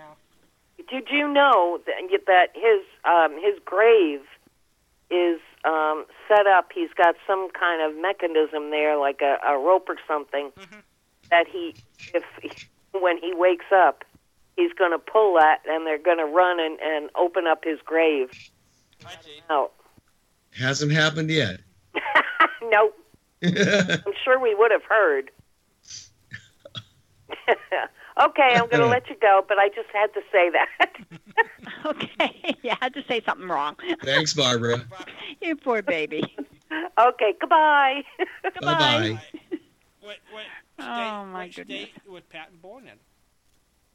Say it again? What state? What of the 50 states, which one was he born in? I have no idea, but you'll probably say Nebraska. No, it wasn't Nebraska. Every time you ask for a state, it's Nebraska. He's a California boy. Really? Yeah, I think he How about that? He was born out there, like in San Bernardino or somewhere like that. Somewhere out there. All right, I'm looking for the extra name, and it's really a fun one because it reflects the bellhop uniform. My dad was grew up with Peanut. Peanut was in the hospital, the famous hospital scene where Patton flapped the soldier on the side to try to get his attention. And, Patton got a lot of bad press about that, striking somebody. And isn't he the one who smacked the soldier and told him to get up out of bed and get back to war? Yeah, pretty much. And Peanut said it wasn't the way it showed in the film. Basically, the guy was in hysterics, and Patton was trying to. At that time, that was the technique he used to try to bring yourself out. Of course, that we have different strategies of handling that today, but that's what Peanut said back. That's what Patton was trying to do. Didn't work. I really haven't looked up too much Patton. I think he was killed in the Jeep track, and I'm thinking that I don't know if he saw the end of the war or was he killed just around August of '45. I don't remember exactly how. That occurrence happened. I don't know either. I'm still trying to find his other. The Green Hornet. And. Yeah, he did. Patton was Blood and Guts. Yeah. I thought it was Blood and Guts. Yeah. Buck Rogers, that was it. Hello, you're on there. Hello, you guys. Hello, Celeste. Hi, Celeste. Hi, just doing a little trivia here. What is a famous word that Grant literally invented, and we still use it today in politics every day? You hear about it, You hear somebody call that name. What is it? Filibuster? Huh? Filibuster? No. Nope. It's a name people are called. Filibuster isn't a person. Yeah. He was the one that coined the phrase, who buried in Grant tomb. No, well, no. I thought that was Groucho Marx. I think you're right. Or I saw it in The Thin Man one time, yeah. You can't think of this word, and we hear it every day. We have a couple we hear every day, but it didn't start with him. Gee. a worse connotation than this one, yeah. Really? Oh, yeah. No, I don't know, Celeste. Okay. I wouldn't even. What happened was they were working on the White House, and he couldn't stay at the. They were doing the presidential. After the war, they had to come back and fix the White House and all that. Right. It had been in terrible condition, and he stayed in a famous hotel, which I cannot think of right now. I can't think of the name of it. It was just a little way away, so they could do their work to fix the White House. Oh. And in this hotel, there was a huge lobby. When I hang up the phone, I'll think of the name of it. I've been there before. Anyway, and in order to speak to the president, when he'd get up and move from one room to another, these people that were waiting in the lobby to talk to him by the hundreds, they'd run up and push and shove and scream, and he hated them. He hated the press, and he invented the word lobbyist. Oh, my goodness. Wow. I'm waiting in the lobby. He said, and these lobbyists, I can't get away from them. And he was, he was. And we still can't. He was a quick-tempered guy. You can tell that from everything that's ever been written about him. But he said, these lobbyists, and boy, that word caught on, and look how old it is, and we still use it every day. That's right. Wow. Yeah. Interesting.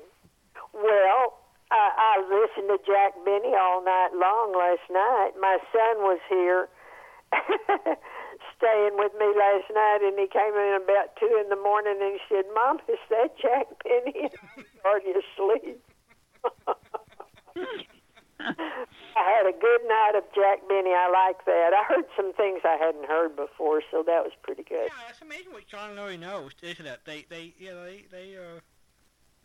know just as much as Jack Benny does. It's who? Because John and Larry were on the show last night with George Balser, the Jack Benny writer, and it's just amazing what kind of show that was back almost 30 years ago.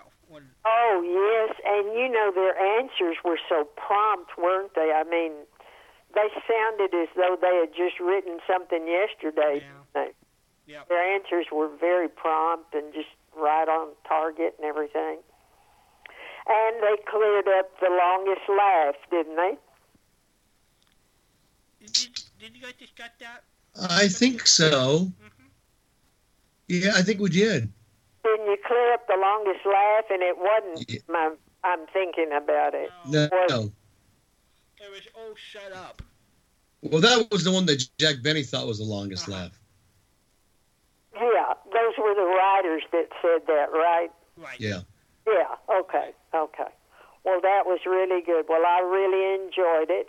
And so now you have a new word for our little club here, and it is a lobbyist. I'll bet That you is won't. a You won't. great story. Thank you. Yeah, you won't find that word in any Lone Ranger. No, probably not. Probably Good not. night, honey. All right. All right. Good night. Happy New Year. night. We'll talk to you soon. You take care. Bye-bye. Good night, you guys. Happy New Year. You too, Celeste. Thank you, Celeste. Happy New Year to you, too. Take care. Bye-bye. Bye-bye. All right. Well, I think it's almost time for Patricia to pack up her laptop and sneak away. Indeed. So Indeed. We'll talk to you tomorrow. I will be here tomorrow, yes. Tomorrow we'll celebrate your Christmas present. So Yes. that should be good. Yes. I am really looking forward to that. That'd be good. This is good. I got Christmas all week this week. You should. You should have. Yeah. Oh, thank you. All right. Thank you, thank you. All right. Patricia, Okay. we'll talk I to will you. be back tomorrow. Good night, everybody. Good night, Larry. Good night, Walden. Good night. Good night. All right. Why don't we There she goes. Now, she doesn't know what her present is, does she? No, she doesn't. This is the last one, right? Well, I sent her a box, but she knows what's in the box. Right, but she doesn't know about the other one. No, she doesn't know what. She doesn't know about the other one. No. Okay. And I'm not. And with her sister listening, I don't want to take any chances. Because this is a special gift that Kim is so excited about. Yeah. We're gonna wait and let Patricia be surprised. Okay. That's cool. That's cool. We're going to be playing a Cavalcade of America fairly soon after we switch Cool. over to the blue. But we're going to go to the blue for people who just tuned in. If you want to listen to us, you have to continue to listen to us by going to the blue network, because red will go back to automation in just a few moments. And then we'll be back on both red and blue tomorrow night, 10:30 Eastern, 7:30 Pacific. Right now, we don't have any live guests planned for this Friday or Right. this weekend. Right. We still got a couple interviews in the can, but who knows when we'll get to those. Yeah, that's true. You know. That's very true. And one great big long one that John hasn't done anything about. That's true. That 4-hour interview. Stand by, everybody. We're going to the blue. Good night, lobbyists.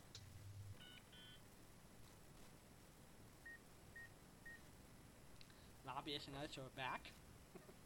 Cool. All right.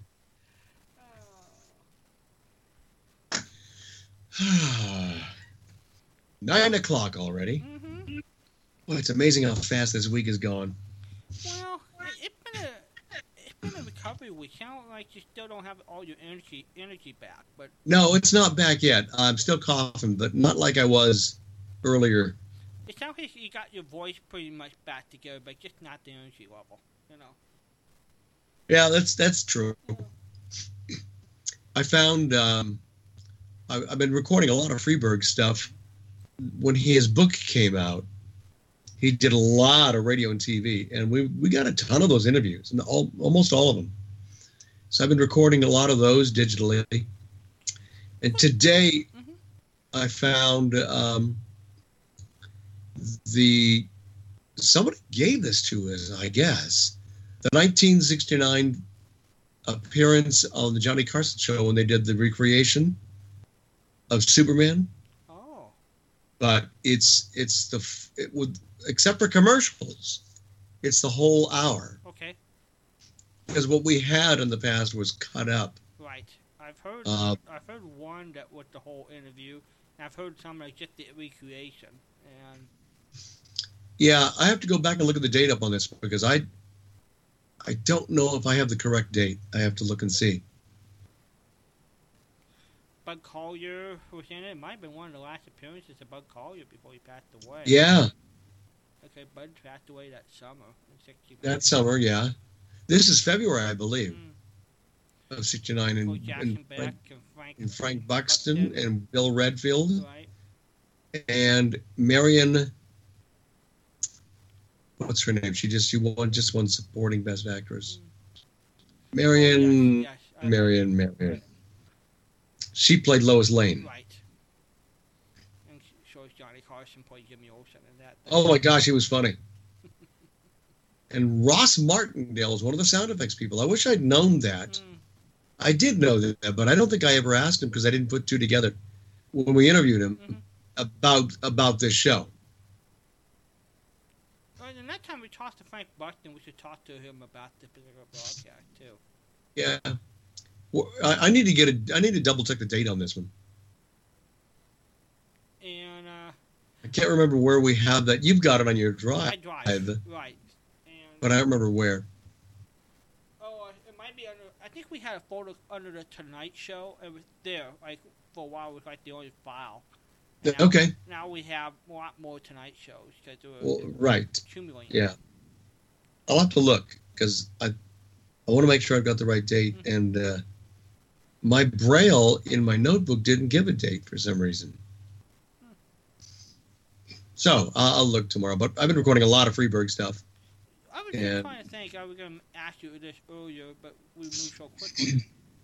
In the 70s, when we were talking about Dick Organ passing away, I remember, especially in LA radio, San Diego, there seemed to be a two-guy team that did comedy commercials. Oh, a lot of different types of commercials, like the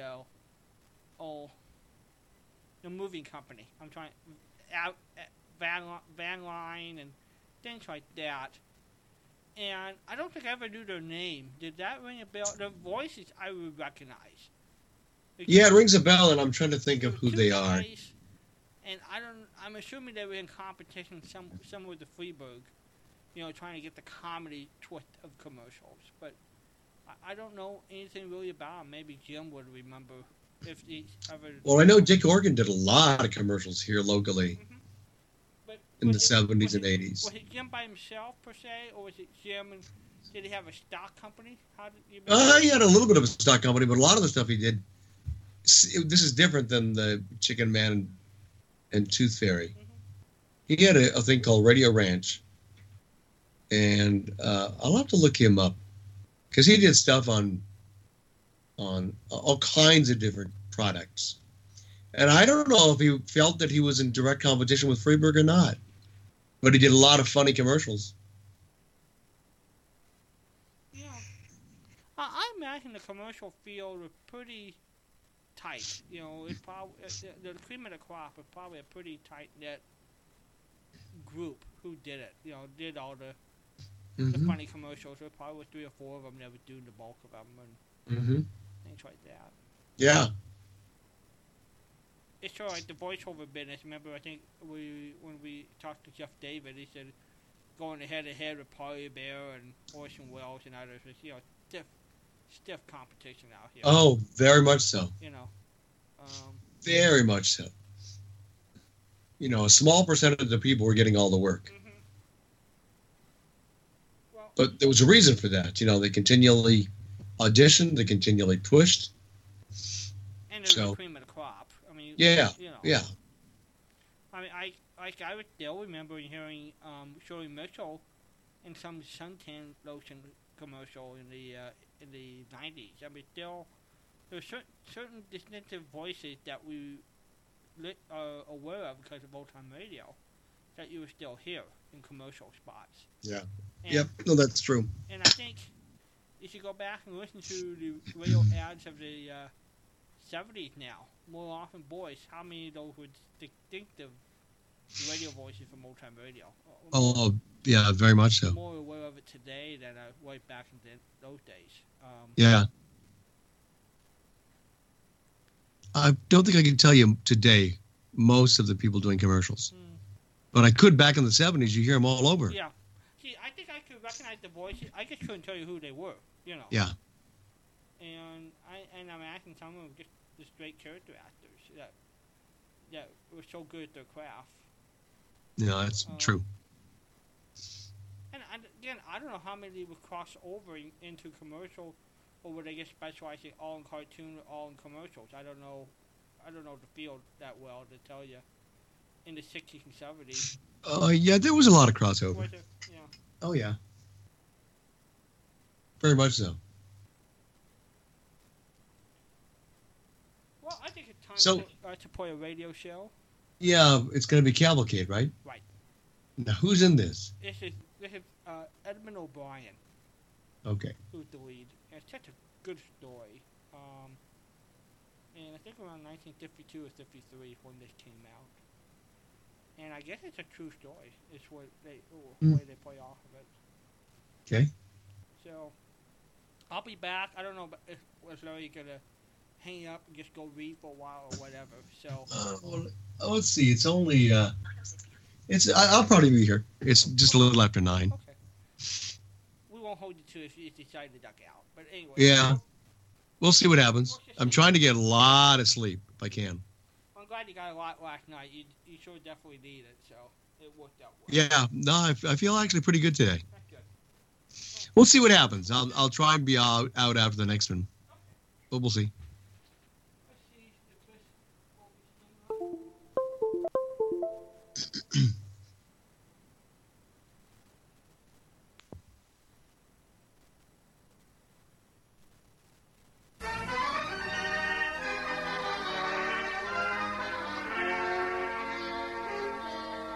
The DuPont Company of Wilmington, Delaware, makers of better things for better living through chemistry, presents The Cavalcade of America.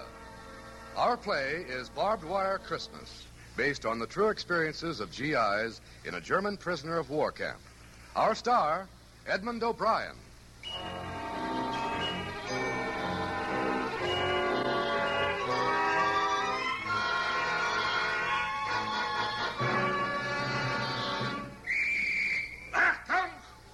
Time, a few days before Christmas, 1944.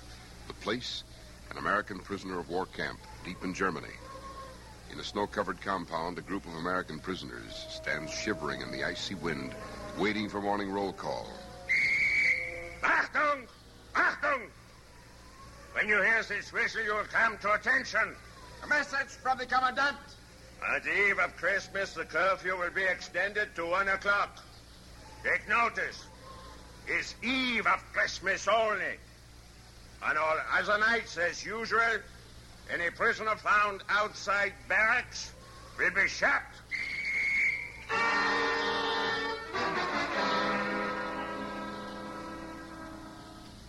This is the story of that Christmas Eve. A Christmas that I and 4,000 other American enlisted men spent in a German prison camp. We lived in flimsy barracks, surrounded by barbed wire and trigger-happy German guards. We were forever cold and wet and hungry. And I mean really hungry. My name is Peterson, Sergeant Bert Peterson. As the elected leader of the 150 men of Barrack 35B, my main problem was to keep us all alive until the Allied armies came for us. And now, with another horrible German winter beginning, the only thing that kept us from doing something desperate and suicidal was our conviction that it wouldn't be too long now. Most of us kept up our hopes, but some, like a kid from West Virginia named Nick, liked to sit around the barrack and worry about it. Hey, Pete, how long you think it'll be, huh? I mean, before we get out. I don't know, Nick. Soon, I hope. Well, like when?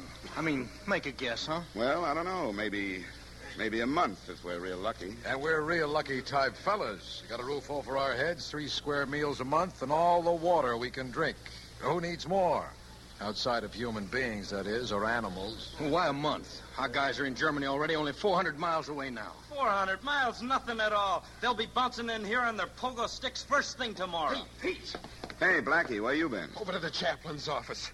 Hey, you know we're all going to have a midnight mass Christmas Eve in the chapel. Ain't that charming now? What do you mean, we all? I mean the whole camp. Anybody who wants to come. That's better, because frankly, I couldn't be less interested. Yeah, we know. Hey, Milstein? Yeah? Father Moran wants to know if you'll sing at the service. Hey, Pete. Sure, why not? Hey, Pete, you hear the BBC News this morning? No, I didn't, Miller. Why? Well, this Jerry God was talking outside just now. And he said that the Americans and the British were retreating like crazy back into Belgium. And that the war was just starting, and he said we'd be here for years yet. They're always yakking like that. You really believe that stuff? I don't know. It's just what I heard is all. Well, we can check it tonight on the radio. But it sounds phony to me. It better be, because I ain't staying here another winter. You're not, huh? No, my friend, I'm not. I had plenty last winter. More than plenty. And I ain't taking it again. So, what you got in mind, Nick? There's 4,000 of us, ain't there? 4,000 against a handful of Krauts. Nick, you ever hear about Luft 3? Our guys tried a mass break there, remember? And they got mowed down like so much hay. Not one man got out. Not one. So they didn't plan right, that's all. All I know, if that stuff about the Jerry's counterattacking is on the level, I ain't staying here. And, brother, I won't be the only one. Believe me that.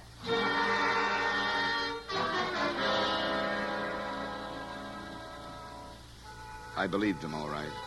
If the news was true, there'd be all kinds of desperate prison breaks, all resulting in one thing, plain, simple suicide. That night, to catch the BBC News, I hauled out the Crestal set I'd built. Radios were strictly forbidden by the Jerrys, so we had to take precautions. What do you want me, Pete? Get that window, huh, Sid? Okay. Hud, you get by the door and sing out if you hear anything. Right. And loud, because I can't hear so good with these earphones on. Okay. All clear here. Nobody coming? All right, now keep it quiet, huh? The news ought to be on right now.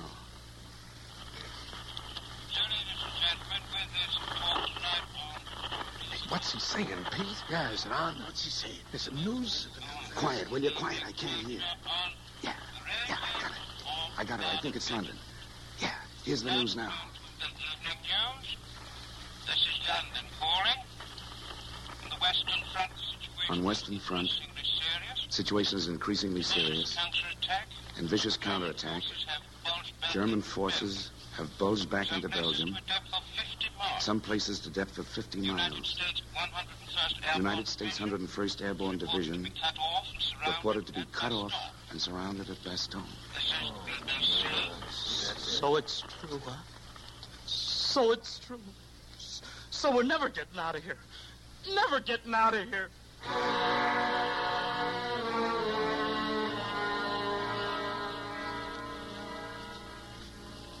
Yes, it seemed to be true, all right.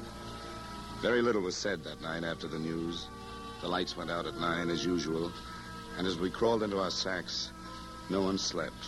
Each man I knew was lying there thinking, brooding, planning, slowly building himself up to a state of suicidal desperation. As barrack leader, it was my job to get their minds busy with something else. But what? Finally, long after midnight, I thought of something. And in the morning, first thing after roll call, I called a barrack meeting. All right, you guys, simmer down now, huh? Now, the purpose of this meeting, well, it's not very long until Christmas, and, well, we haven't done anything about it. What? The Yuletide season upon us so soon? Gracious me, how time doth fly. Christmas in this place, who cares? Well, I do, Nick, for one. You would. Okay, so I'm a sentimental fool. But I had some kind of a Christmas tree, for instance, every year of my life, and some kind of Christmas dinner. And I'm going to have them this year. Jerry's or no Jerry's. Count me in, Pete. Me too. Okay, Blackie. And the name's Milstein. And I still think it's a good idea. Attaboy, Sid. Like I said, I still don't care. Oh, shut up, will you? What do you got in mind, Pete?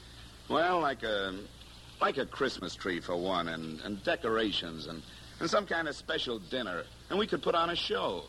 And later there'll be the midnight mass for whoever wants to go. Goody, goody, goody. Bud, will you shut up with that stuff? You want to go to your mass, you go to your mass. This is a free country. That's a joke, son? Just slipped out, Sid. Forget it. Anyway, we got to have some committees. Say, Blackie. Yeah? How'd you like to be chairman of the dinner committee? Okay, sure. Now, Hud, you're the comic around here. Suppose we put you in charge of the show. Oh, no, you don't, boy. No. Okay, we vote. All those in favor of Hud being chairman of the entertainment committee, say aye. Aye. Opposed? No. Motion carries. Oh, for Pete's sake, I don't... Oh. And the show better be good, boy, or you're going to get 4 dozen ripe tomatoes right in the... Hey, I'm going crazy or something? Who's got tomatoes, huh?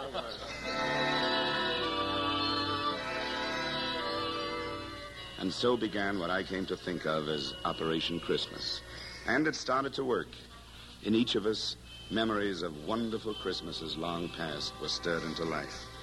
And strangely, each of us began to think of Christmas as his own personal possession, to be recreated here in this dismal place down to the last minute detail. There were even a few arguments. A star on top of the tree? How come? Certainly a star. What else, for Pete's sake? An angel, you dope. You gotta have an angel on the tree. An angel? You crazy or something? You always have a star. Star of Bethlehem. Somebody, you don't even know what Christmas is about? Sure, I know what Christmas is about. Look, didn't this angel come to the shepherds out in the field and tell them that Jesus was born and where to find him? Yeah. Okay. That's why you always have an angel on top. And I'm chairman of the decorating committee, and we're having an angel. Okay, so we put both on top. Put a star and an angel, okay? Okay, all right. Okay, no need to get so sore about it. Well, who's getting sore? Yes, there were arguments, but behind them all was a deep common concern, a common spirit, the spirit of Christmas. And as Christmas Eve drew near, our tensions and worries were forgotten in our preparations for the party. All right, so now a report from the dinner committee. Blackie? Right. Well, this is what we got worked out, fellas. Each guy puts in 2 squares of K rations and 1 square D-bar, and then he gets some prunes, a couple of slices of Spam, and some liver paste, depending on what he's got. And I'm going to make us some cake out of what is commonly referred to as ingredients. being, namely some sodium bicarb tablets. And thank you, Fanny Farmer.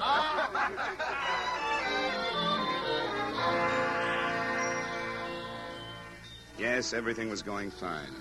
And then the worst happened. It was the morning of Christmas Eve. We were all busy with our various jobs in the barracks when we heard the shout that meant we weren't alone.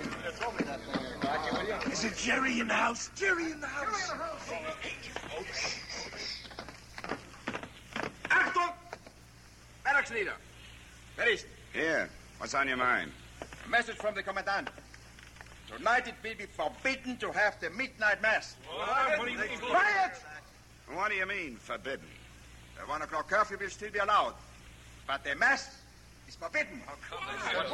Now, just a minute, fellas, just a minute. Why not? Why no mass? I do not make the order, Sergeant.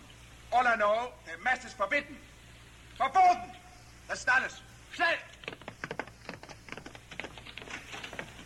What's the matter? They're going crazy. What's the matter with the man? I don't know. They always got some stupid reason. How do you like that? I don't, not a bit. You know I got a notion to go anyways.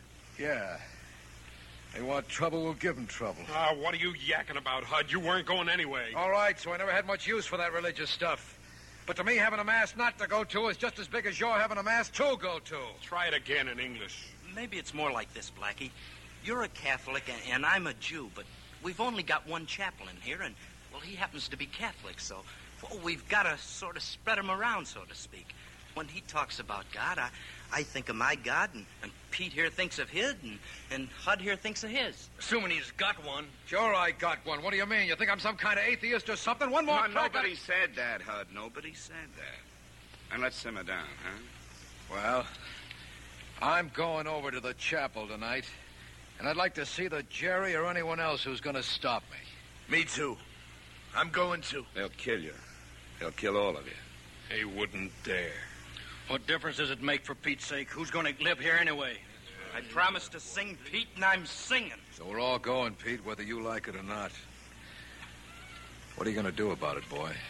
Do about it? I don't know, Hud. I frankly don't know.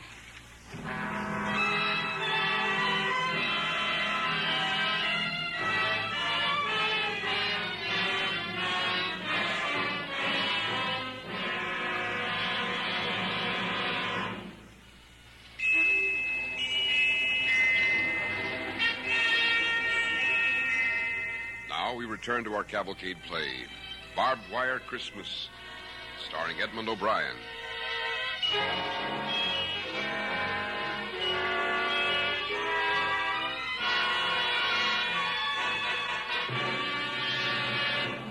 It was Christmas Eve, 1944. We were a bunch of GIs in a prisoner of war camp in Germany. As a barrack leader, I found myself faced with a serious problem. My guys were going to chapel for midnight mass, whether it meant getting shot or not. All I could do was go over and take it up with other barrack leaders. And when I got to their office, there were a couple of dozen other guys standing on the steps, barrack leaders and compound leaders, and also the chaplain, Father Moran. Hello, Pete. You too, huh? How are you, Padre? Say, what goes on here anyway? Well, it's a strange and wonderful thing, Pete. It seems that 4,000 GIs, Catholics, Protestants, and Jews, are suddenly all up in arms about a mass that most of them weren't going to anyway. So we've asked the commandant to meet us here. Everybody, huh? Uh-huh. I thought it was only my guys. Hey, look. Oh, yeah. Here he comes. Private army and all. Well, you asked to see me? About what, Captain Moran? Colonel, it's about the mass. First you gave permission, and now you've forbidden it. And our men The are... Gestapo in the city forbid it. Too many men in one place, not wise. But, Colonel, the men are determined to go. So you tell them it is forbidden? Excuse me, Colonel. They know it's forbidden. They know they might get shot. But they're at the point right now where they don't care. So if you want a few thousand corpses on your hands, you're going to get them. No, I want no trouble here. Then may I suggest that you ask the Gestapo to reconsider? Very well, I will ask, but the answer will take time, Captain. If it does not come before midnight, the order must be enforced regardless of the consequences. You will tell your men the order will be enforced. Quiet! Well, Padre? I don't know, boys. We could call off the service, just close up the chapel. But if the men show up anyway, I think I'd better be there to head off trouble. You know, I just can't get over it. I mean, what crazy, contrary, unreasonable, stubborn, and still profoundly wonderful characters Americans can be. I just can't get over it.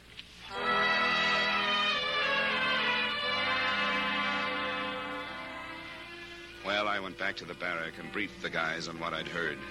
They listened and nodded and said nothing. They hadn't changed their minds about going to the Mass. Just didn't want to argue about it.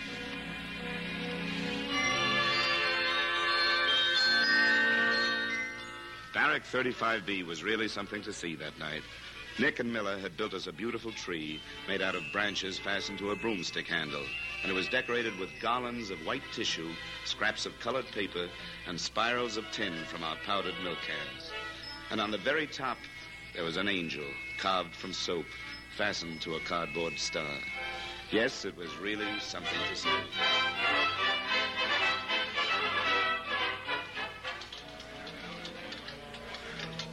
Dinner time came, and still no word from the commandant.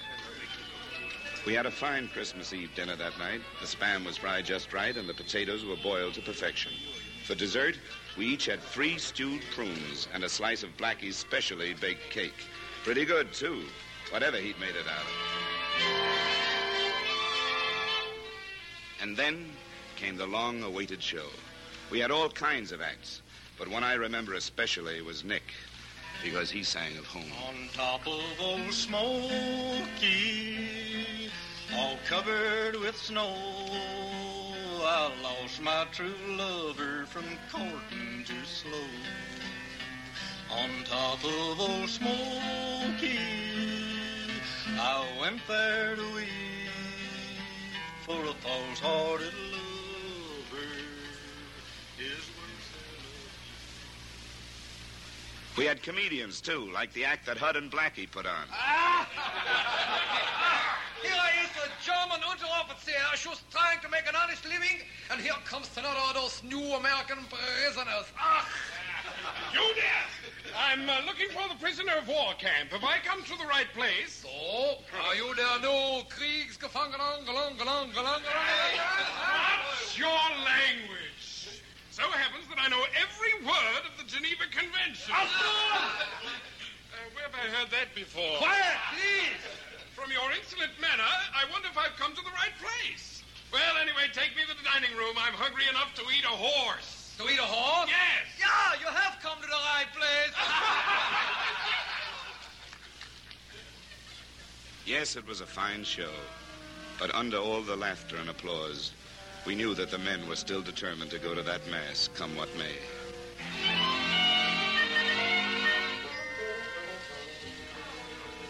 It was late when the show ended. We sat around quiet now and exchanged Christmas presents with our best buddies. They were strange gifts, some of them, but very precious in many ways. Hey, how do you like that? A can opener. Hey, Sid, where'd you get it? This isn't the one you had. You think I'm out of my head giving you my only can opener? No, I had an extra one. Well, fine. I mean, thanks. Thanks a lot. It's real charming of you, boy. Here, I got something for you. Hey, guys, the time. It's almost 12. Anybody interested? Yeah, I'm interested. Me too. Me too. Let's go. Hey, just a minute, hey? Just a minute, fellas. Now, please, give me a minute. I'll be brief. Yeah, well, the briefer the better. All right, so right now, we never had it so bad. But we'll get out of here. You know we will. If we can just stay alive a little while longer. Don't forget, we've got lives waiting to be lived back home. We've got girls waiting and kids waiting to be born and raised and houses waiting to be lived in. Warm houses with good food on the table. Okay, you don't want any part of it. Okay. So go on out now and get yourself shot. I might be right, you know. Well, Maybe so. Hey, outside, look. Whole mob of guys from the other barracks heading for the chapel. Okay. There's going to be a mass.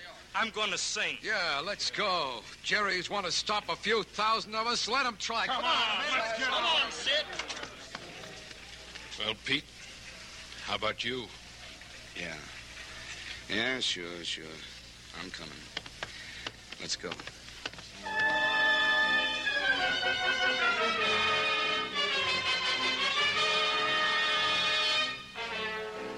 The chapel was already jammed when we got there. There wasn't room for those who came after us, and soon there were hundreds of guys outside, bunched around the open doors and windows, standing hatless in the snow. Inside, up by the cardboard candlelit altar, somebody I couldn't see began to play the wheezy old organ. The faces around me were tight with determination and anxiety. Where were the Jerrys? Why hadn't we run into any on our way to chapel? Obviously, they were laying low. But why? We didn't know. We were tense and afraid. Whatever Father Moran felt during that midnight mass, it didn't show.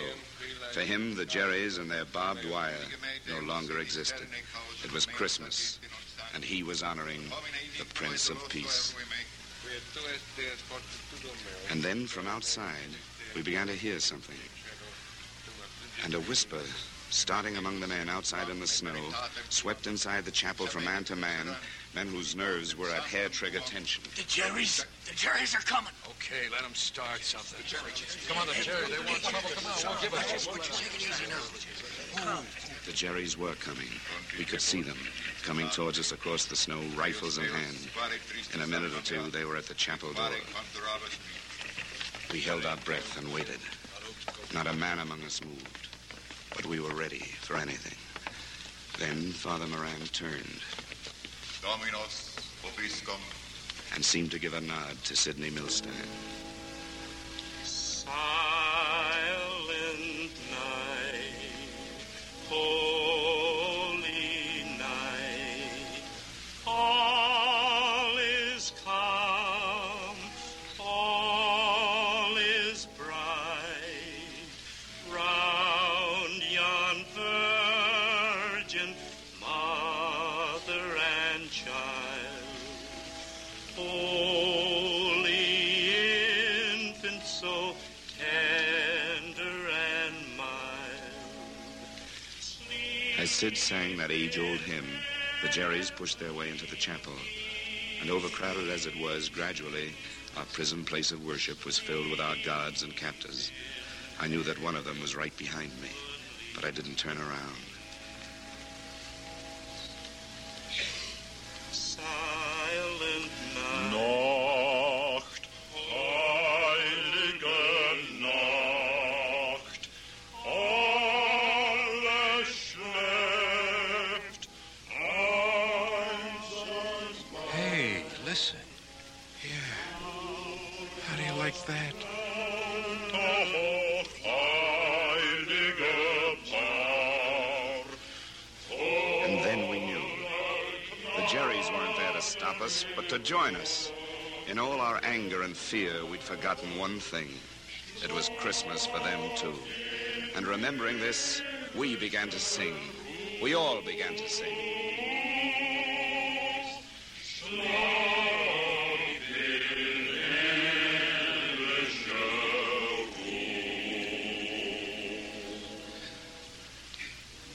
The sky seemed wonderfully clear that night as we walked back to our barracks, and the stars strangely bright. We didn't have to talk because each man's thoughts were alike. We knew now that the words we'd heard for so long were really true, that Christmas isn't only an anniversary, but a universal spirit of brotherhood, of peace, and goodwill. And in realizing these things, we'd lost our fear.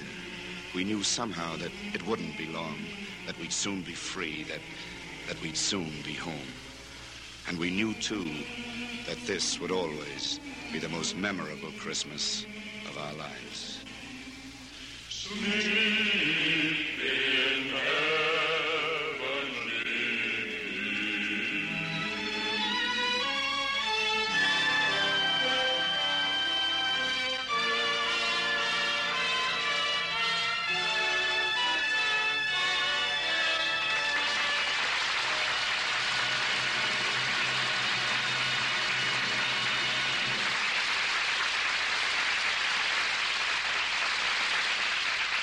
thanks to Edmund O'Brien and the Cavalcade Players for tonight's true story.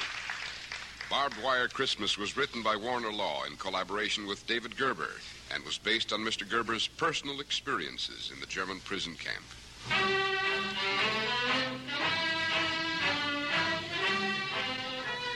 Original music for tonight's DuPont Cavalcade was composed by Arden Cornwell, conducted by Donald Voorhees.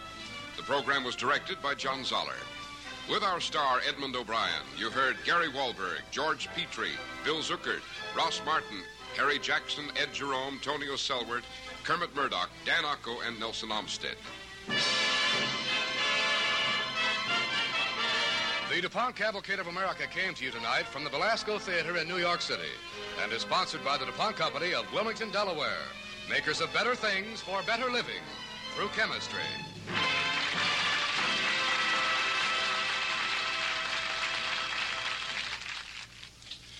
Tonight, just for laughs, listen to Red Skelton on NBC.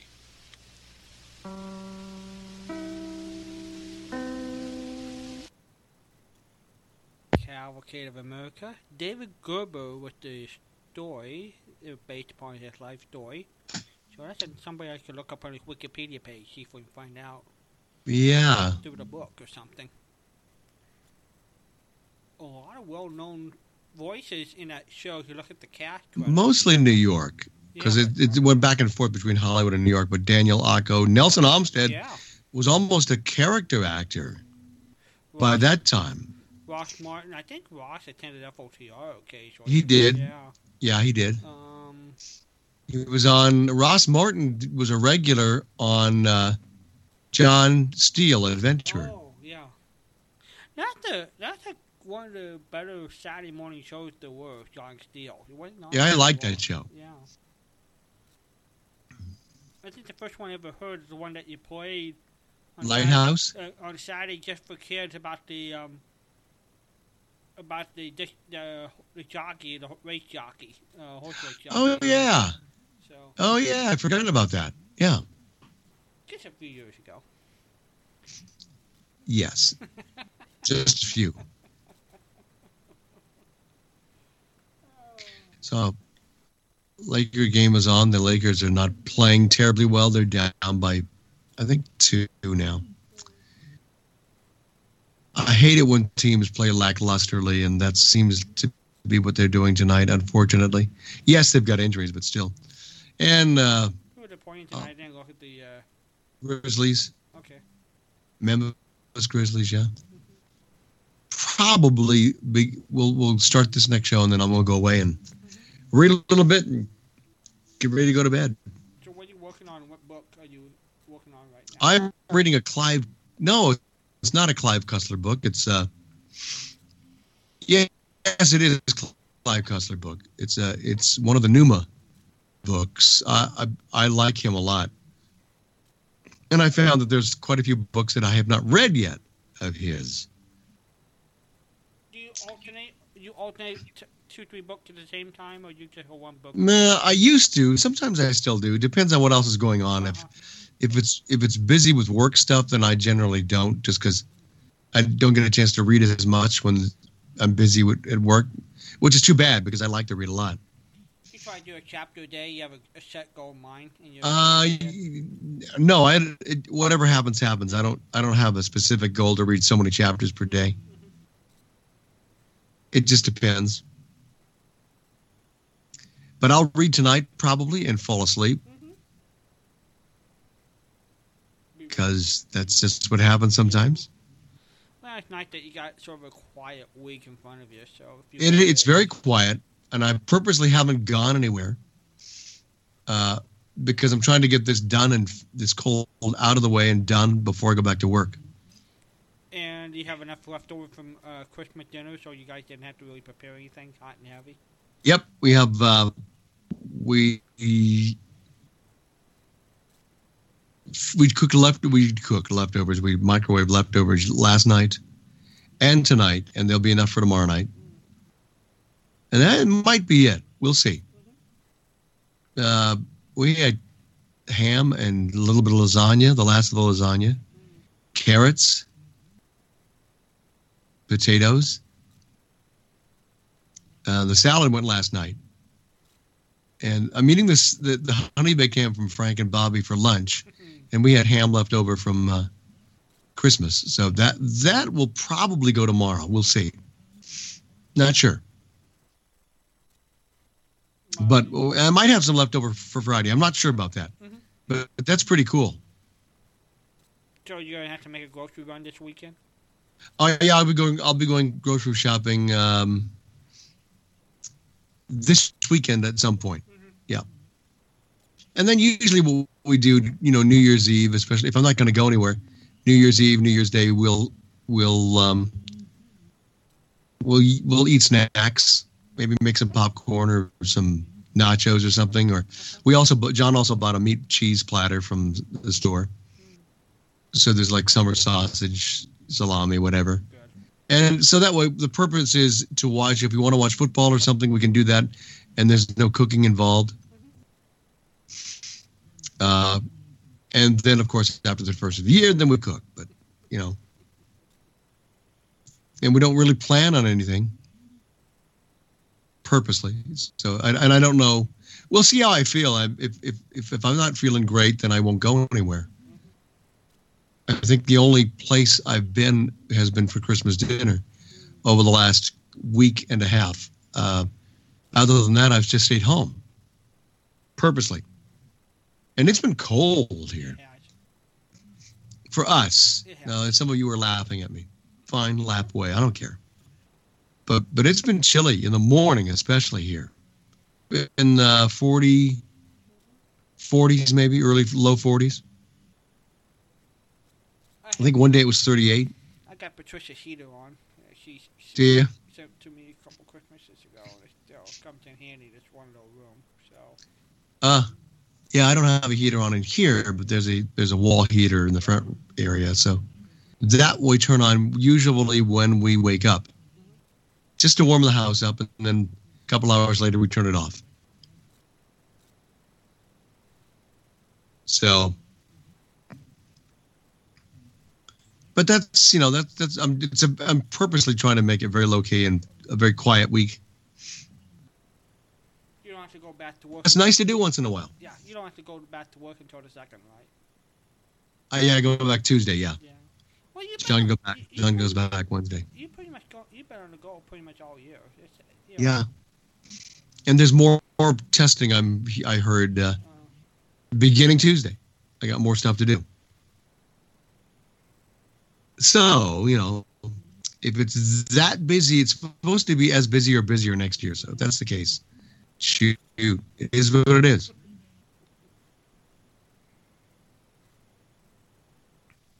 So that's cool. We'll take it, yeah. I've got, I still have to put a couple things away. I've got gift cards to put away.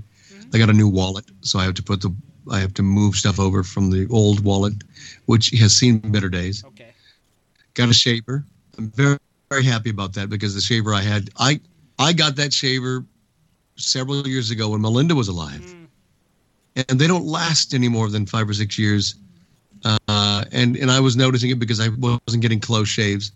And so I got a new shaver for Christmas, and it's terrific. And I asked for a couple more things, so we'll see what my birthday brings. And if that's in, then we'll see what happens. It should be good. Should be good. So it was a good Christmas. Lots of fun, very enjoyable. Yeah. So, what are you playing next? I think we should go with the Railroad Hour. Oh, okay. The Holiday Inn. It's a fun version. I like this version more than I do the Screen Guild version. Do you really? Yeah, I think the Screen Guild, even though with Crosby and everything, they seem to be just highlights from the film. Like you really don't get the story. Who's in the Railroad Hour version? It's George Murphy and Margaret Whiting. And I'm trying to think the third one. And of course, Gordon McRae. Okay. Yeah, of course. Yeah. Of course. Yeah. So it's pretty good, and it runs I think 45 minutes. Yeah, well, that helps. I've heard this before, but I don't remember much about it. So more than likely won't listen now, but I'll listen later. Okay, that's what we got planned. so everybody will point out while Larry get off to read in a little bit, and then we'll come up with something afterwards. So with that, Okay. I will talk to you tomorrow. We'll catch up with you tomorrow. Okay. And let's talk to Kim tomorrow at some point. That's a good idea. See if she's available, and we'll talk about Zoom and see what we can do. Perfect. All right, Larry. Catch you later. There's a chair there. Yeah, it was. Not anymore. It's out in the front room now.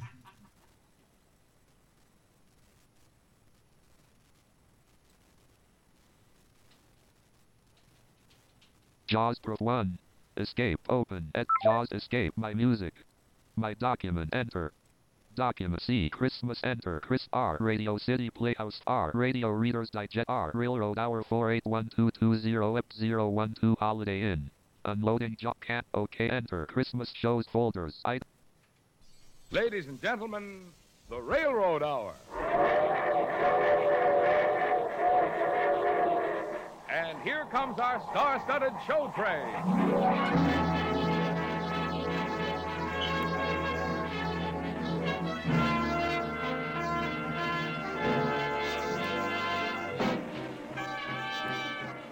Tonight, the Association of American Railroads presents the gay white Christmas musical Holiday Inn, starring George Murphy, Martha Tilton, Jerome Cowan, and your host, Gordon MacRae. Our choir is under the direction of Norman Luboff, and the music is arranged and conducted by Carmen Dragon. Yes, tonight another great musical success is brought to you by the American Railroads. The same railroads that also bring you most of the food you eat, the clothes you wear, the fuel you burn, and all the other things you use in your daily life. And now, here is Gordon MacRae.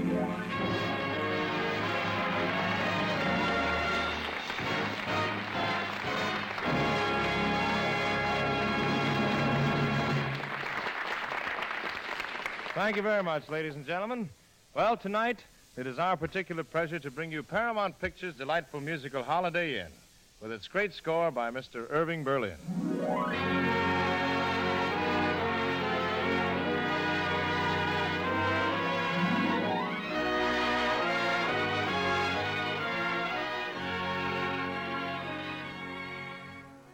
As the lovely leading lady of the piece, you will hear Miss Martha Tilton. Mr. Jerome Cowan appears as the agent Danny, who handles the careers of Ted Hanover and Jim Hardy, played respectively by Mr. George Murphy and myself. And so for the next 45 minutes, come with us and have a happy holiday. Happy holiday. Happy holiday. Looking back, I see that each of the moments I treasure and remember was a melody. Because for each moment there was a song, and for each song there is now a memory. Happy Holiday takes me back to the beginning. 1 year ago, Christmas time. I was working in a florist shop, and all of a sudden the door opened, and Ted Hanover walked in. He was whistling. Oh, was I surprised. The most famous dancer on Broadway doesn't walk into a shop every day. I just stood there with my mouth open. Excuse me, do you usually go around like that, or are you waiting for someone to throw in a fish? Well, I'm sorry, Mr. Hanover. I just never expected to see you. Oh, you know who I am. Oh, yes, I know who you are, all right. Well, I'd like some orchids, the finest in the house. A corsage? No, I want a dozen, so she can pin them any place she wants. Oh, all right. Oh, you know that song, huh? We're using that in our act. Well, I only know the beginning. Happy holiday, happy holiday. While the merry bells keep ringing, may your every wish come true. Happy holiday, happy holiday.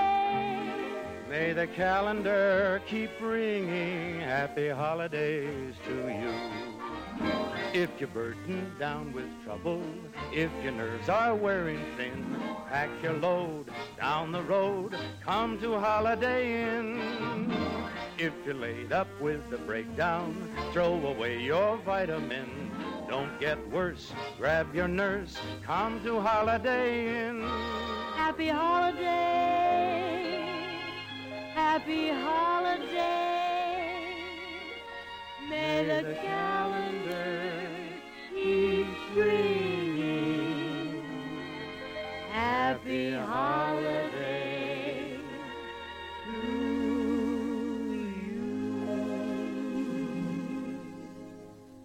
Holiday Inn. That's a wonderful sound. It's too bad there isn't any such place. Ah, but there is, way out in the wilds of Connecticut. You see, my partner Jim Hardy just bought it. That's why he wrote that song. It's going to be open just over each holiday, and he's going to have a big floor show that ties in with that season. Oh, that's a wonderful idea. Why, sure it is, if you have an affinity for the carrot and the field mouse. Personally, I loathe the country. Say, how about the orchids? Oh, yes, Mr. Hanover. I'll have them wrapped in just a minute here. Mr. Hanover, as long as you're in the shop and you have such a kind face... And now, look, young lady, look. I'm getting married tomorrow. The lady is waiting. And at the moment, she's engaged to my partner, and we have to explain things to him so he'll understand, you see. And we also have a show to do in an hour, so please make with the package if you don't mind. Well, I am, but I can talk while I'm wrapping.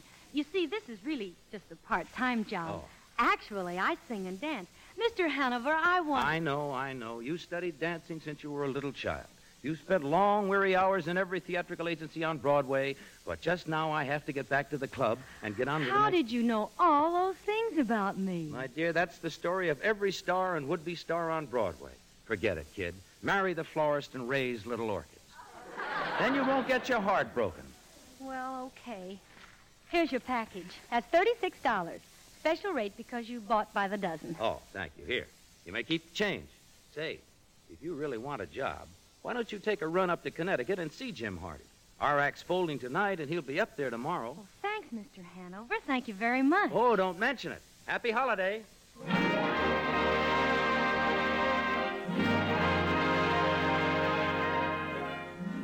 Happy holiday. I didn't realize then how much that song would come to mean to me. The next day, I invested a little money in a train ticket and went up to Connecticut and knocked on the door of Holiday Inn. Jim opened the door. Well, hello. Santa Claus is a day early this year, I see. Come in. Mr. Hardy? Yep. Here, let me help you out with those things. Oh, thank you. It was a cold ride up from the station. I'm Linda Mason, Mr. Hardy. Well, I'm glad to know you, Linda. I happened to run into Ted Hanover, and he suggested I come to see you about maybe getting a job in the show. You dropped the wrong name, lady. Ted Hanover's about as popular around here as measles. Oh. Well, you can't blame a girl for trying. You see, I work in a florist shop, and yesterday Mr. Hanover walked in and asked for a dozen orchids. Yeah. And today the girl that I was going to marry yesterday is wearing them. Oh, that beautiful Lila. Oh, I'm sorry. Oh, it's all right. I'll get over it. I'd rather she made him unhappy than me. Well, when are you going to open the inn? New Year's Eve. Did that wolf in tap shoes tell you the idea of the inn? You see, I've written some special music for each holiday. Why, no. I had no idea you were a composer, too. Well, I had hoped to get the inn open tonight. I'd written a special song for the occasion, but I just couldn't make it by Christmas. Oh, I'd love to hear the song. You would? Well, fortunately, I happen to have a piano handy.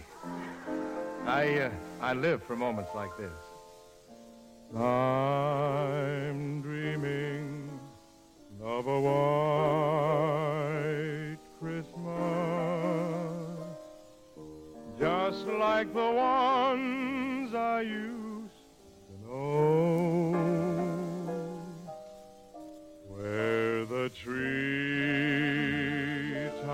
glisten and children listen to hear sleigh bells in the snow.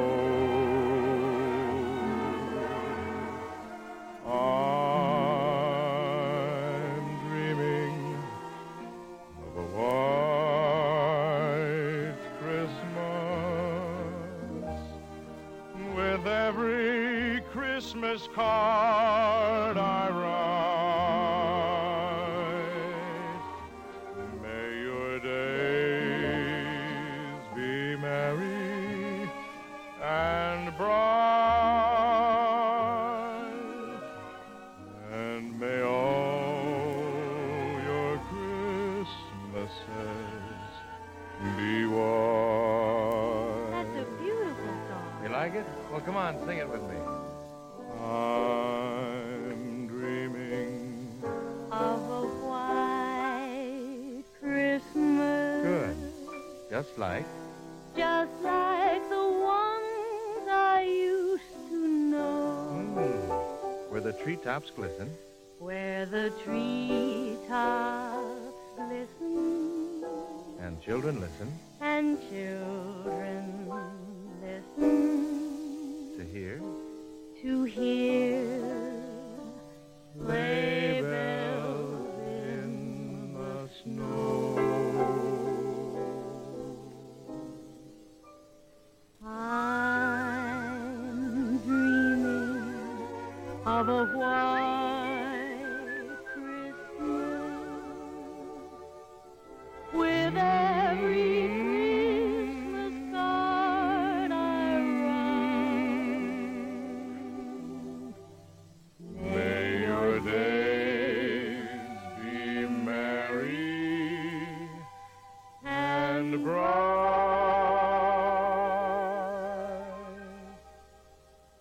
and may all your Christmases be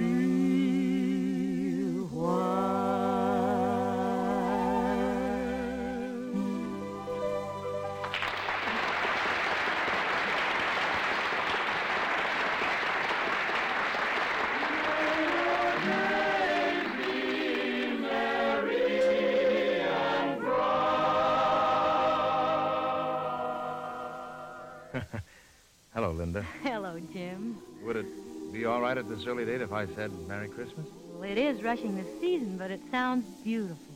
You know, I like your voice. Maybe... Oh, pardon me a moment, Linda.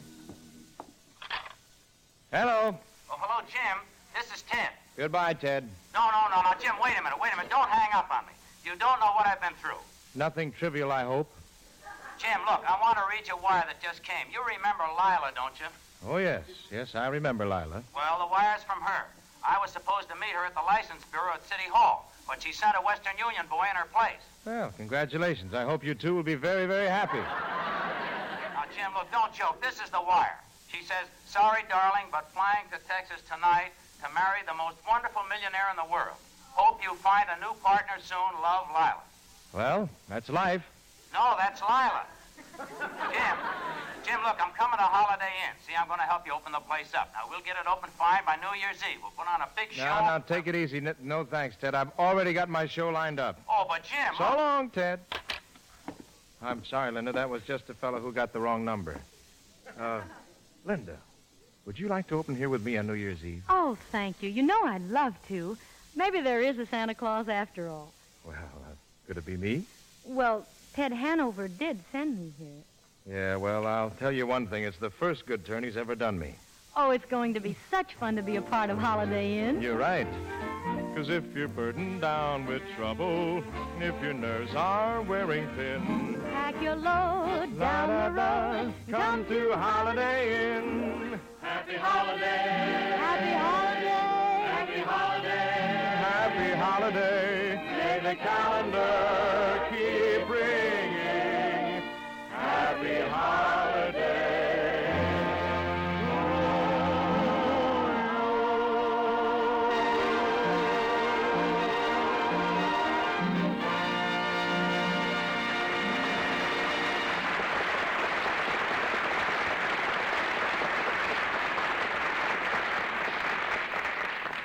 Well, here we are starting on that last week just before Christmas, the week that's likely to get pretty frantic for a lot of us. There's that shopping that hasn't been done yet, and the gift wrapping, and the last-minute Christmas mailing, if you didn't follow the good, sound rule of mailing early. And then there's a lot of decorating and a lot of preparing for Christmas dinner and, a dozen or two other things that have to be done. Yes, it takes a lot of planning, as well as a lot of doing to get ready for Christmas. It started weeks, even months ago. The producers began to turn out their materials, the manufacturers to make their goods, the merchants to stock their shelves. And all through that process, you'd find railroads doing their indispensable part, bringing the raw materials together at the place of manufacture, hauling the fuel and bringing in the food and the other supplies needed to keep the work going, distributing the product, delivering the goods all over this land. Now, during all these weeks and months, you might not have been on a train. You probably didn't go into a railroad freight house. But just the same, the railroads were working for you, all to the end that so far as transportation is concerned, you might lack nothing, which could help to make this a Merry Christmas.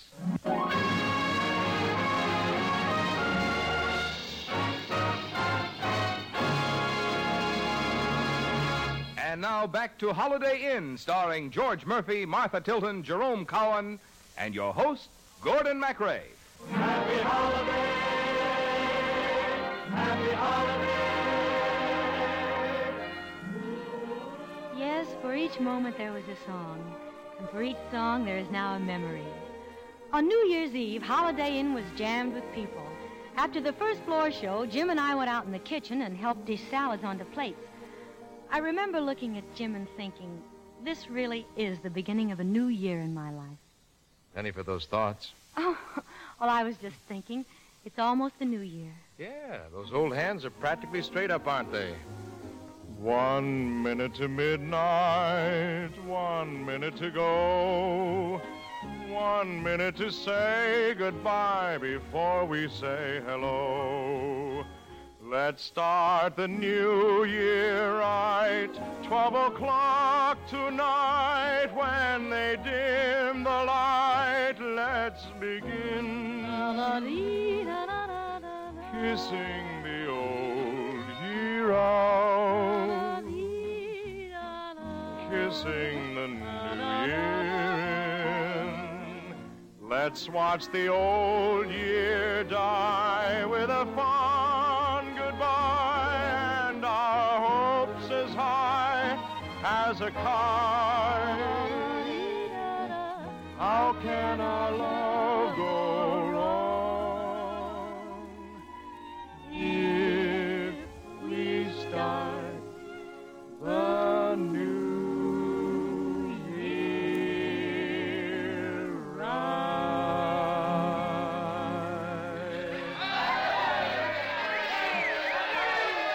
Hey, that sounds like it. Come on, let's get out on that dance floor. All right.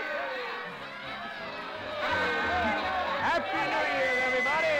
Hello, Jim, old pal, old friend, old pain in my neck. Hey, Ted, what are you doing out here at Holiday Inn? Happy New Year!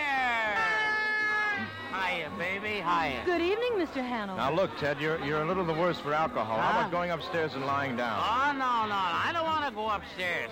Come on, little girl. Come on, how about a little dance with old Ted Hanover, huh? No, come on, Linda. It's all right, Jim. I don't mind. Oh, listen to that music. Just listen and get with it. Ah, that's a baby. Just glide it. Just glide it. Ted Hanover dancing. Let's stop and watch. Hey, there's Ted Hanover and his new partner.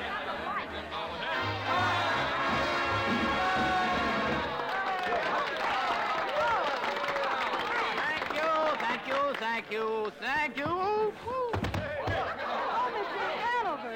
Jim. He's okay, Linda. I'll take care of him. Whether he's sober or not, I never danced with anyone like that. Hey, that's a great finish to that number, Hanover. Yeah, it's a great finish to a lot of things.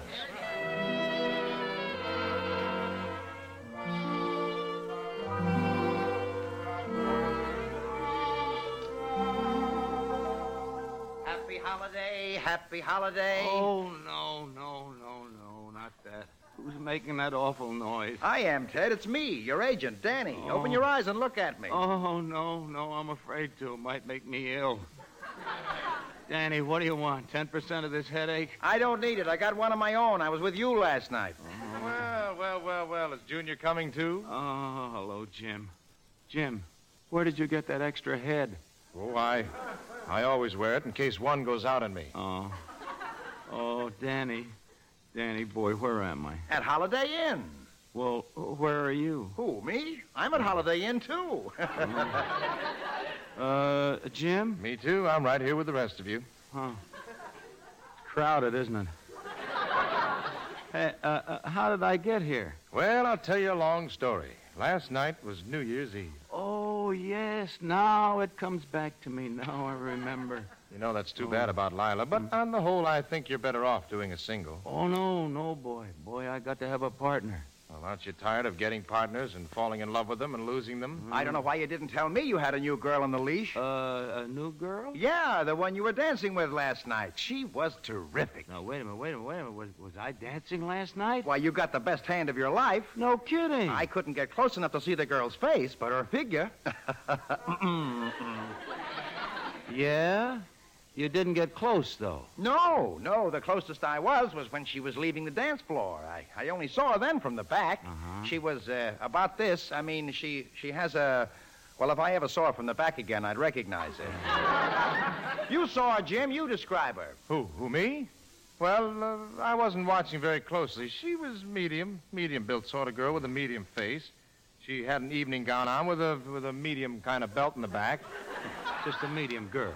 Yeah, built like a former girlfriend of mine named Consuela Schlepkiss. Yeah, that Consuela was all right. Used to play the pinball machine a lot down at the corner drugstore. Why, I remember one time she was high man 3 weeks in a row. Oh, that's dandy. Thanks. That helps a lot. Oh, I'm happy to help you out any time, Danny. I'll do as much. I want to tell you something, boys. She'll be back. A chance meeting in the night. Destiny drawing two pairs of feet together. No woman could pass up a chance like... She'll be back next holiday, and I'll be here waiting. Oh, you will, huh? Yes, I will, huh? Okay. It's your time. Waste it. I'll see you later.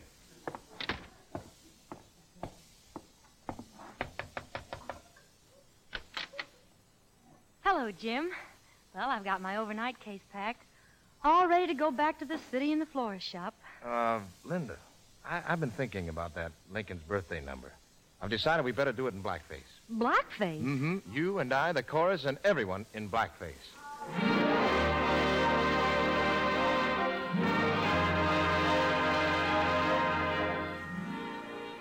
I went back to New York. A whole lot of things all mixed up in my mind. The excitement of dancing with Ted Hanover and the excitement of singing with Jim. And most of all, the excitement of just being around Jim. I could hardly wait for Lincoln's birthday, but at last it came, and once more I was with Jim on the stage of Holiday Inn, in blackface.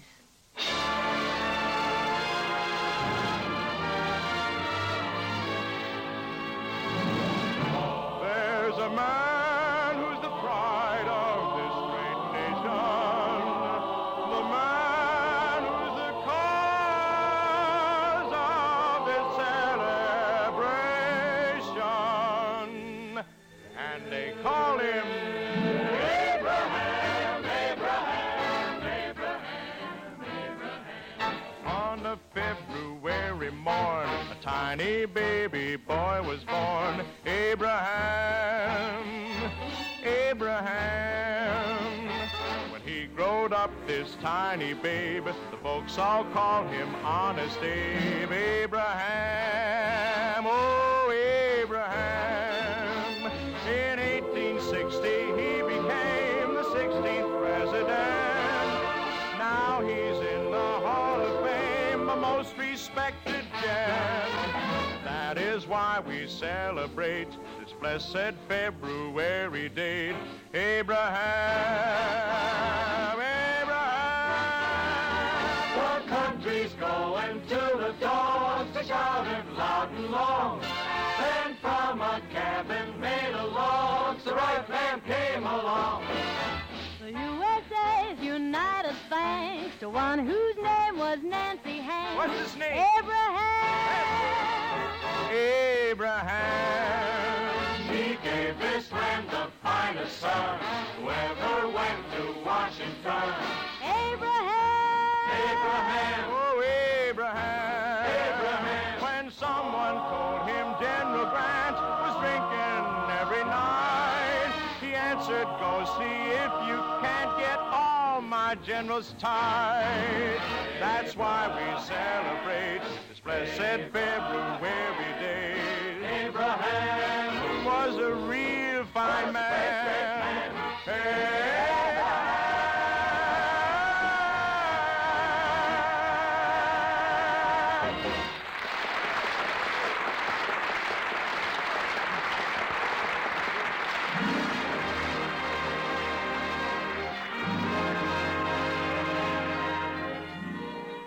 That was Lincoln's birthday, Jim and me in blackface. And let me tell you, even with charcoal all over his kisser, he was something to start a girl dreaming. I couldn't wait to get back to the inn on St. Valentine's Day, and I was there early in a brand new dress, wearing my heart on my sleeve. Hey, you really look like something dreamed up for the occasion. Oh, thank you. Oh, the inn looks beautiful. You like those cupids? I posed for them myself. I thought they looked familiar. Come over to the piano. I've got a valentine for you. What is it? Well, you just stand there by the piano and listen. This is for you, from me, honey. And I mean every word. Be careful. It's my heart. It's not my watch you're holding. It's my heart. Oh, Jim. It's not the note I sent you that you quickly burned. It's not the book I lent you that you never returned. So remember, it's my heart, the heart with which so willingly I part.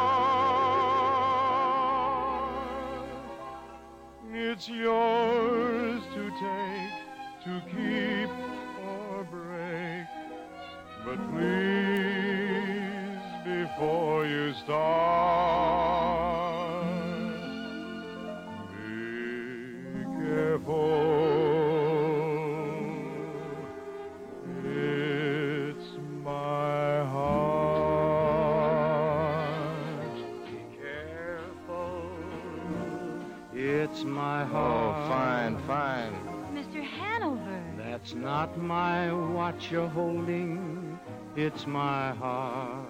How in the world did you get out here again? Now, just keep playing, Beethoven. Just keep playing. Come on, baby. Let's finish that dance we started New Year's Eve.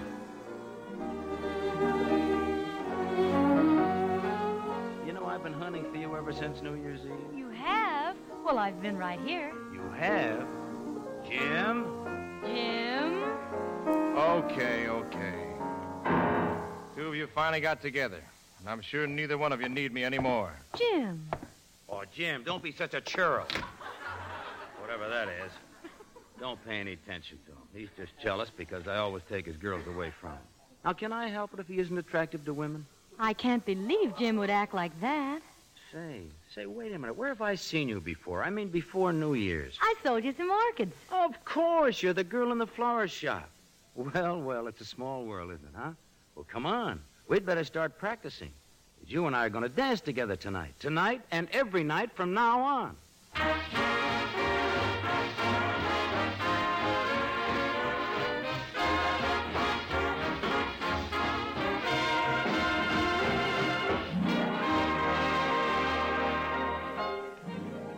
From that moment, things changed between Jim and me. Oh, we went on doing shows together at Holiday Inn, but from that day I was dancing with Ted, not singing with Jim. The holidays were far from happy then. Easter was a bust. May Day was dark and rainy. June, the month of brides, was completely grim. And then came the 4th of July. Ted kept asking me to start out on the road with him with our numbers, but I didn't want to leave Holiday Inn. Finally, I decided to ask Jim what was wrong. Wrong? What could be wrong? Everything's just dandy. Look, you better get in your costume. It's almost time for your number. Something's wrong, and I want to know what it is. Well, look, once I was in love with a girl. We were planning to get married, and all of a sudden a big change set in. She decided Ted was what she wanted, and that was that. And once is enough for that to happen to me. I'm not sticking my fingers in the fire anymore. Do you think I'm like that? Well, I haven't noticed any indications of you being any different. Well, I'm very happy to know what you think of me. Now, listen, kid. This is a big night in your life. Danny has one of the biggest directors in Hollywood in the audience. And you and Ted are practically on your way west right now. Well, maybe they won't like us. Oh, they'll like you. You're great, together or separately. And when they see that ballroom number and that 4th of July solo of Ted's, all you have to do is make your reservations on the Super Chief. And, by the way, that's all right with me, too. Well, okay, that's all right with me, too.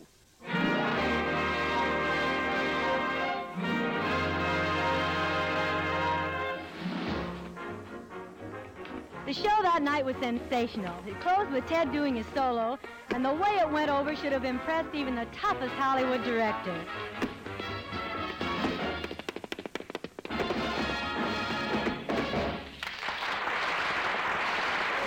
That was really great, Ted. Thank you, Jim. Oh, Ted, you were sensational. You too, Linda. Thanks, Danny. Folks, I want you to meet Hollywood's greatest picture director, Mr. Howard Dunbar. How do you Mason, do? Hanover, it's nice to meet you. And Mr. Dunbar, this is the greatest dance team in the business, Hanover and Mason. Yeah, that really was a show. This is the owner of Hollywood Jim Hardy. Say, Jim, is there some place that's quiet where Mr. Dunbar and I can discuss business? Well, you can go right over there in my office. Well, as a matter of fact, Danny, it's Mr. Hardy I'd really like to talk to. Hey, Jim has a great voice, hasn't he, Mr. Dunbar? Well, his voice is fine, all right, but it's the idea of Holiday Inn that interests me. I think there's a picture in it. We could do a story around two guys and a girl and use all the special songs you've written, Mr. Hardy. Hey, that's a sensational idea. Well, now, Mr. Dunbar, of course, considering the originality of the idea, we've got to get a pretty good price. Now, wait a minute, Danny. Don't let your 10% run away with you. Thanks for the offer, Mr. Dunbar, but I'm not interested in selling. Not interested? Jim, are you out of your mind? It's the heat, Mr. Dunbar. The heat. He hasn't been himself all day. The ideas are natural for pictures, Jim. Well, of course, we'd star Mr. Hanover and his partner in the picture. I'm not interested in selling. Well, that's up to you. Well, now, wait a minute, Jim. Wait a minute. Don't be in such a Jim, will hurry. you be decent for once in your life and let somebody else around here have a chance? You had to louse this up for me, too, didn't you, Ted? Whether it's a girl or an idea or a song or even a new hat, as soon as I get it, you want it. And you usually get it, too, don't you?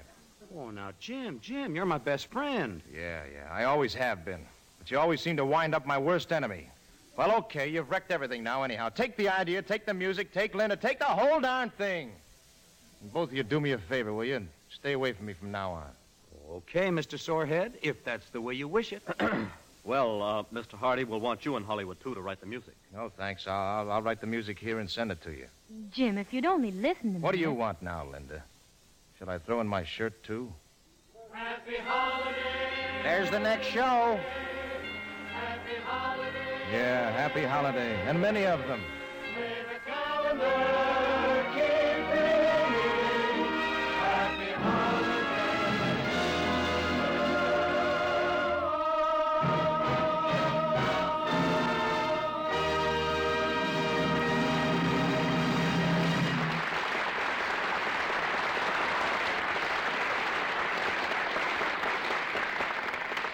Earlier this evening, we were talking about the planning and preparation which goes into making the Christmas season what it is.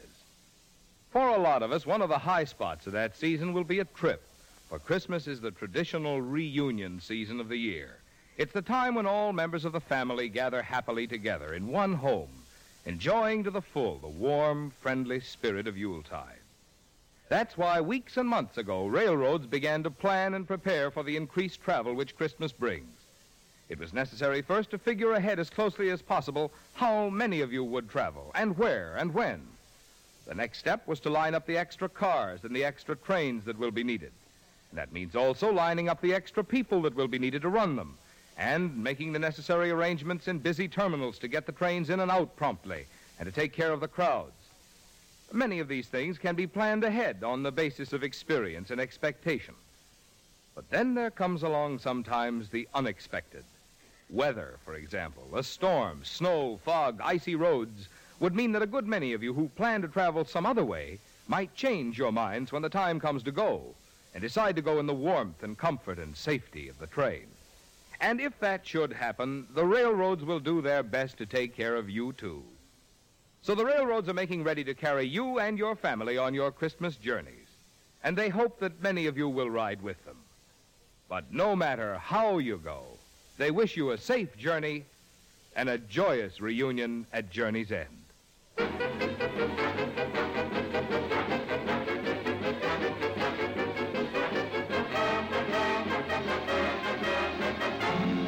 Railroad Hour show train will return in just a moment after a brief pause for station identification.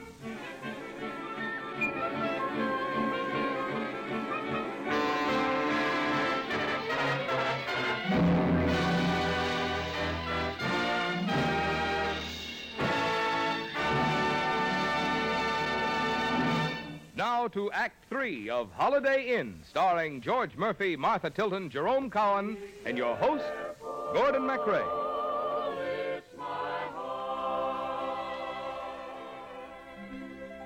the heart with which so willingly I part. It's yours to take, to keep or break, but please, before you start, be careful. It's my heart.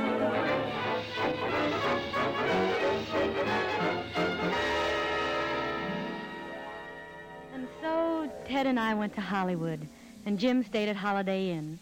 I was lonely in rooms crowded with people. I was impatient with voices that dripped with compliments.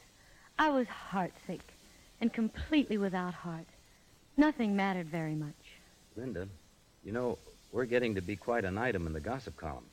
Are we, Ted? You bet we are. How about giving them something really concrete to write about, like, say, a wedding date? I'm not in love with you, Ted. But I'm in love with you. Well, you always fall in love with your dancing partners. I've never been in love like this before. Why don't you marry me and let me try to make you happy? We go so well together. We dance well, we talk well, we look well. It all goes to show you how deceiving appearances can be, doesn't it? Be careful, it's my heart. It's not my watch you're holding, it's my... Ted, stop singing that song. Oh, there's no use living in the past, Linda. The past is over. You might as well put your mind and heart in the future. I know you're right. I know it's the sensible thing to do. I haven't even heard a word from him. Come on, make a new life for yourself, Linda. Marry me. You really want to marry me knowing how I feel? Yes, I'm sure that you'll get over how you feel now, Linda. Every torch burns itself out eventually. All right, Ted. All right. Christmas? Christmas? Marry me Christmas Day. All right. All right, Christmas Day.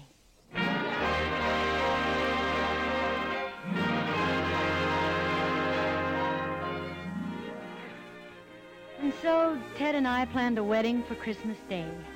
And back at Holiday Inn, Jim sat alone, listening to a record he had made of a Thanksgiving song. He sat by himself, talking back to the record.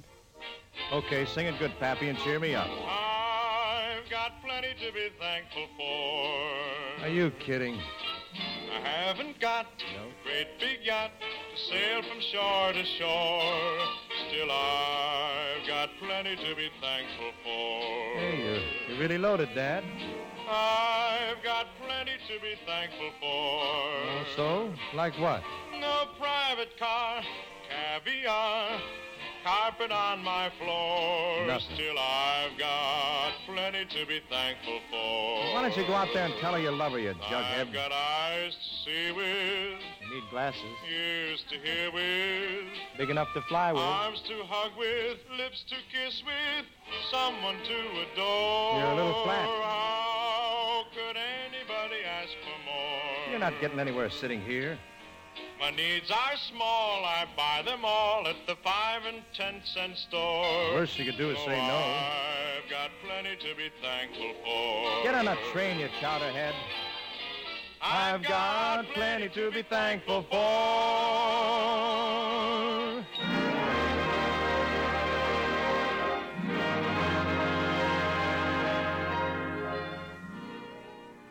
On the night before Christmas, we shot the last scene of Holiday Inn. I walked on the set, and there was the inn, just as it had been on the day I walked in and asked Jim for the job. There was the Christmas tree and the piano. There was everything, just as it was. All the props were there, only the people were different. I wandered around, touching things, until the director said, All right, darling. Now you come in with the sleigh, and we'll follow you on the boom from outside into the inn. And when you get there, go to the piano and do your song. You just make me cry when you sing it, and I'll get you out of here early so you can start getting ready for that wedding. "Yes, Mr. Dunbar." All right, ready for a run-through.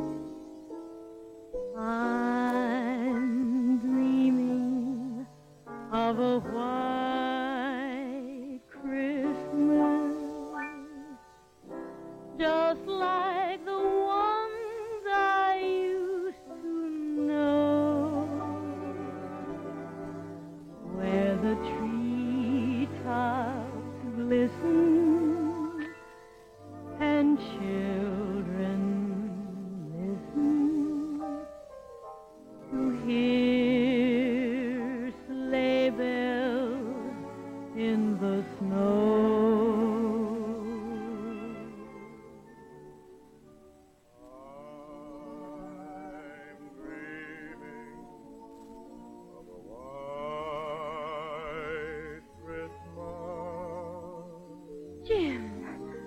With every Christmas card I write. Jim, darling, where did you come from? I came to get you and take you home to Holiday Inn. Oh, Jim, I thought you didn't care. I thought that... I never stopped caring. Oh, Jim, neither did I.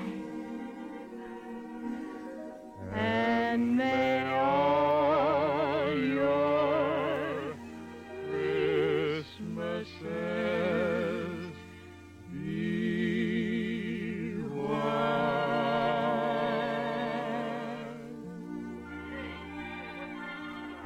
I'm going to marry Jim, Ted. I'm going to marry Jim. I'm sorry, but it's the only right way for this story to end. Well, that's very nice of you to let me know.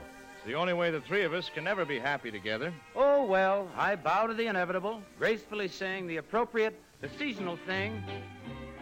Happy holiday. Happy holiday. Happy holiday. Happy holiday. May the calendar keep ringing. Happy holiday.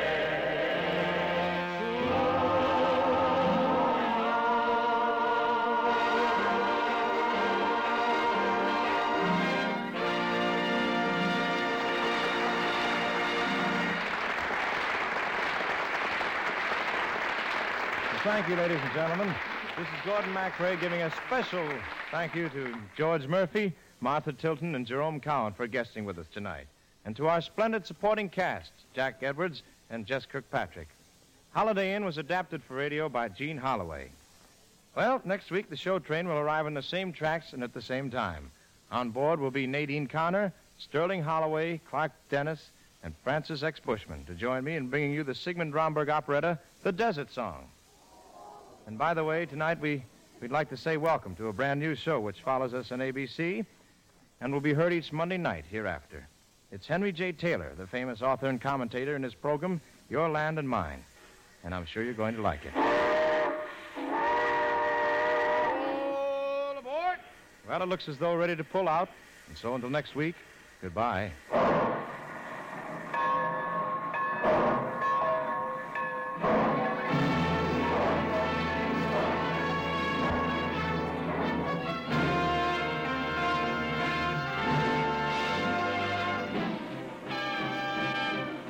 Holiday Inn was presented through the courtesy of Paramount Pictures, whose current release is the Technicolor production The Paleface, starring Bob Hope and Jane Russell.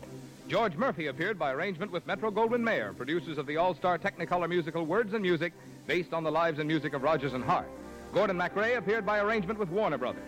This is Marvin Miller speaking. The Railroad Hour is brought to you each week at this time by 132 railroads of the United States. Each one of them has its own operations and services. Each one competes keenly with others for business. But all of them work together through the Association of American Railroads for the improvement of all railroading and for better service to you. Friends, this is Gordon MacRae again. All of us who helped to bring you the Railroad Hour join with our guest stars and the American Railroads in sincere wishes that you will have a Merry Christmas and a truly happy holiday season.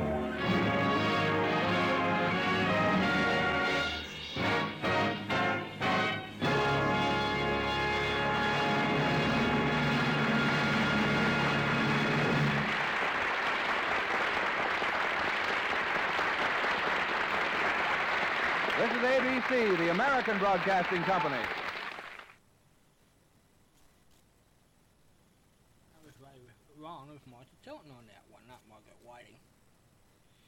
Anyway, it's Wednesday, December 27th, 2017. Merry Christmas, everybody. What should I put? Dear Lord, look after our families and friends. Help those who have just lost loved ones over the holidays, Lord.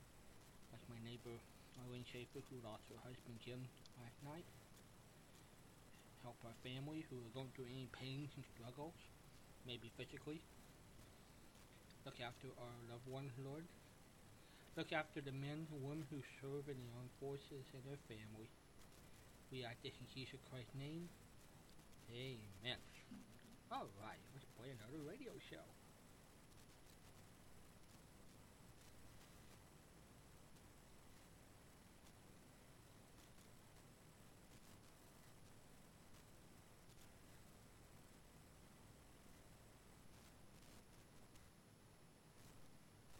JAWS Professional Christmas Shows Folders. Rogers of the Railroad Out. Radio Reader's Digest 46121942. Room for us. Radio City Playhouse 491225 F68 apostrophe. 'Twas the night. Unloading jock hands. OK, enter. Christmas Shows Folders. The National Broadcasting Company presents Radio City Playhouse, Attraction 66.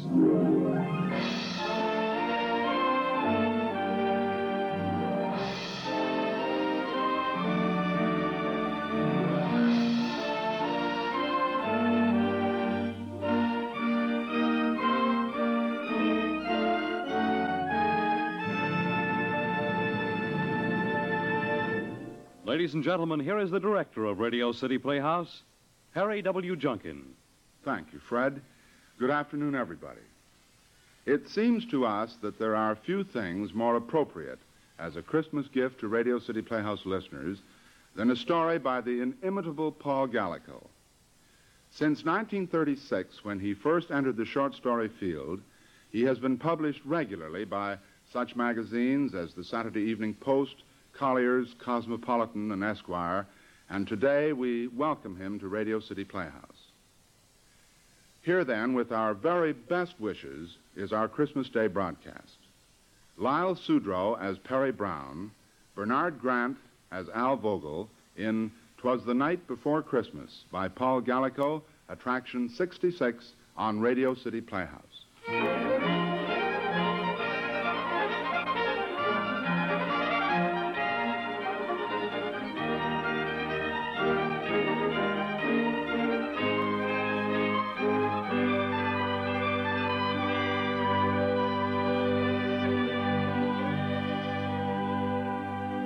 It is 4 o'clock in the afternoon of Saturday, December the 24th, in the city room of the Daily Blade. Almost everybody has gone home. A couple of office boys are yawning on the call bench. 3 rewrite men are pecking away at their typewriters and watching the clock. At the head of the room, Tex Court, the city editor, is talking earnestly into the telephone with a hunted look on his face. Nearer the door, Perry Brown, the Daily Blade's best reporter, is chatting with Al Vogel, his photographer. They're both about to leave for Rusty's party when Perry's telephone rings.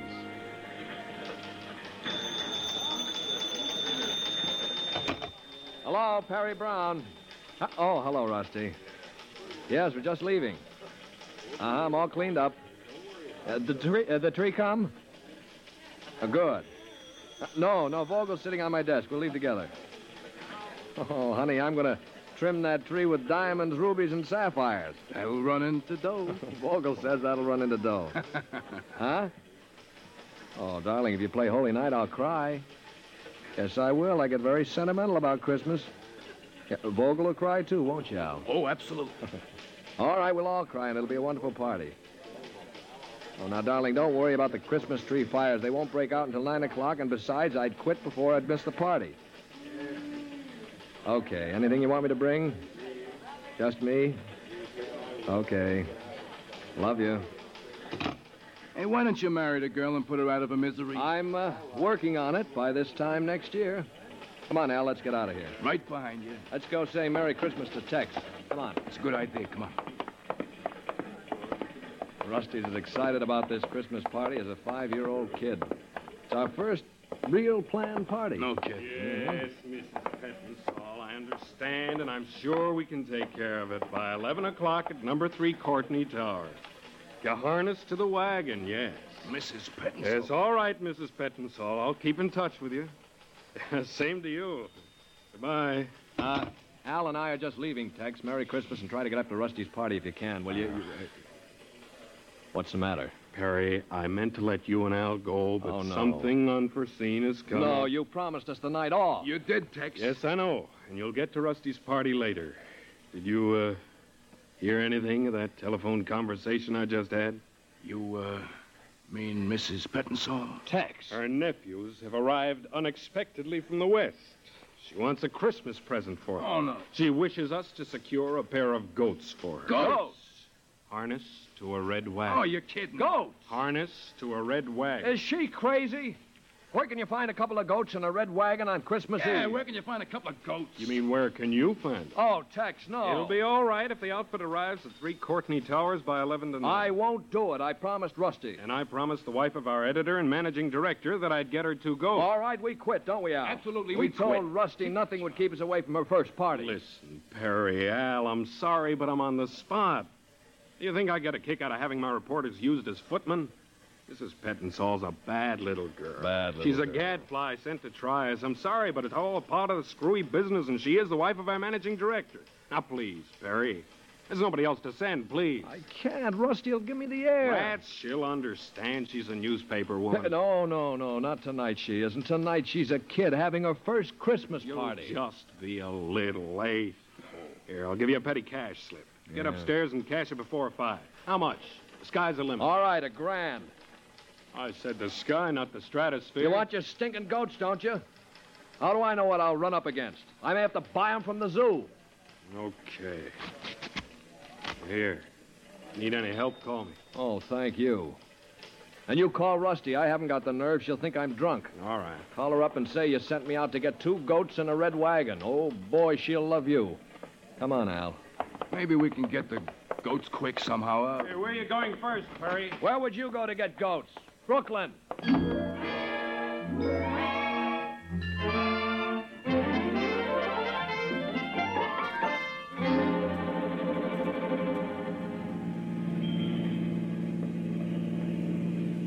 Gee, Perry, it's nice driving over Brooklyn Bridge at night, ain't it? Yeah. Holy night, silent night, where can I find 2 goats? Ah, the old bridge looks pretty tonight with all the lights on it and everything. Yeah. Where, oh, where can I find 2 goats? Hey, just look at the lights on the water, Perry, and the piers. Yeah. Look, huh? Hey, Perry, look. Huh? Hey, that flash of flame down there. Look, will you? Yeah, Hey, Perry, yeah, one of the yeah, piers is on fire. Look, will you? Yeah. Lovely fire. Maybe it'll burn all night. Too bad we can't go. What do you mean we can't go? You nuts? My dear Al, consider your position. We're in the service of the rich. We're after goats. We're not reporters. We're lackeys. Mrs. Pettinsall would be very, very angry if we went to a fire instead of buying her 2 goats harnessed to a red wagon. Perry, we gotta look. It's spread. Look at the orange and the yellow. I know. Like an atomic bomb. Will you look? Hush, Al. Look, maybe I can grab a shot. Now, slow down, Perry, please. Maybe I can get a picture from here. No, Al. We must let nothing turn us from our duty. We're not reporters. We're butlers.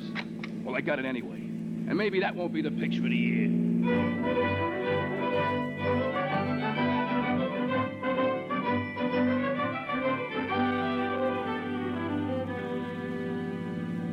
The first little goat will be silky and white, and I hope it gives Mrs. Pettinsall a bite. Hey, Perry, will you stop singing? I know we shouldn't have gone in any bars looking for goats. Oh, and where else would you look for a goat? Hey, Perry, look, that taxi. Look, in an ambulance. It's been an accident. Look, Perry, slow down, please, will you? Hey, that woman, she's hurt. Please, Perry, slow down. Let me get a picture, will you? No. What would Mrs. Pettinsall say if she ever found out you went around shooting a camera at people? I got it.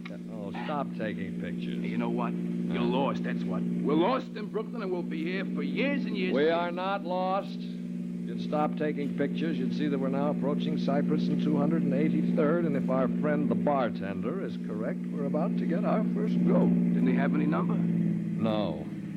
Brown shack at the corner of Cypress and 283rd. That must be it over there, beside those signboards. Hey, what is it, a garbage dump? Or is that the goats I smell?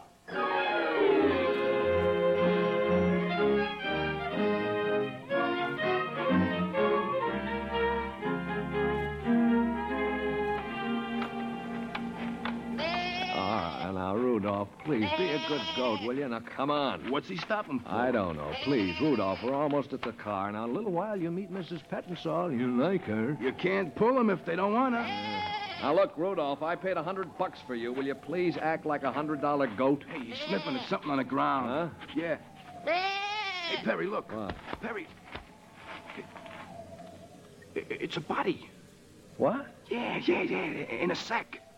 Suffering cats. There's a note on it. Give me a flashlight. Hey. Merry Christmas from the boys. Wow. I think I know him. Hey, flashlight in his face, huh? Yeah. Holy cow, Perry, it's ProGuard at the A's office. Yeah. Wow. He had his nose in the poultry racket, didn't he? Yeah. Merry Christmas from the boys. What a story. How? Well, too bad. We're busy. Perry, you're kidding. I'm not kidding. Business before pleasure. We're still one goat shy. ProGuard. Well, let me take a couple of pictures. Okay, but make it snappy. All right, Rudolph. I'll give you one more chance. Are you or are you not going to get into the car without being kicked?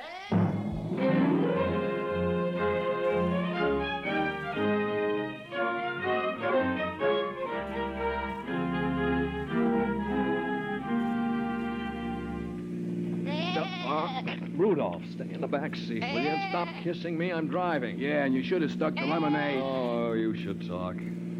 While I think of it, who did you phone in that last tavern? Hey, office, Tex. Oh, what'd you tell him? Nothing. Nothing at all. He said Rusty had phoned and said you needn't bother coming to the party no matter how early you got through. Oh. And I just sort of casually mentioned the fire and the ProGuard murder. That'll teach him to send us out after goats. Where'd that bartender say we should go? Oh, guy by the name of Constantine Buonacasa. Huh? It's just a couple of blocks more. Well, now what's the matter with Rudolph? I believe he is slightly loaded. He downed a whole can of beer the barkeep gave him. More likely it's the can. He downed that, too.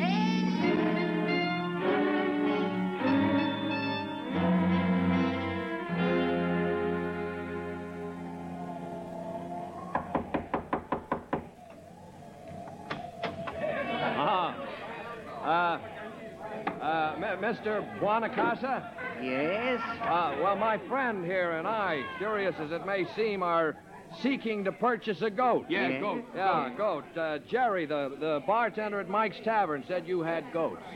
You make the joke, eh? No. Come on, now we got company. You drink a glass of wine, everything should be all right. Christmas time, everybody should feel okay. Look, any time but Christmas Eve, it might be a gag. It's dead on the level, brother. I gotta get another goat. Now, have you got one? And we ain't kidding. She's no funny business. Honest. All right. You coming with me? Yeah. You have got goats, haven't you? Sure, I got the goats.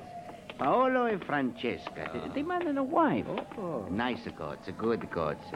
You like a goat, eh? Sure. Yeah, we love goats, don't we, Al? Oh, yeah. Especially on Christmas Eve, we love goats. Yeah. It's in here, the shed. There, Paolo and Francesca. Goats. Oh, you ain't got them yet. Oh, yeah. Mr. Buonacasa. See? How much for the big one? Ma che vergogna. I tell you, the name is Paolo and Francesca. This is a husband and a wife. I know sell a one. You married man. I think you understand, eh? Oh, forgive me, old man. You're right. I don't know what I was thinking about. Yeah. They look so pretty.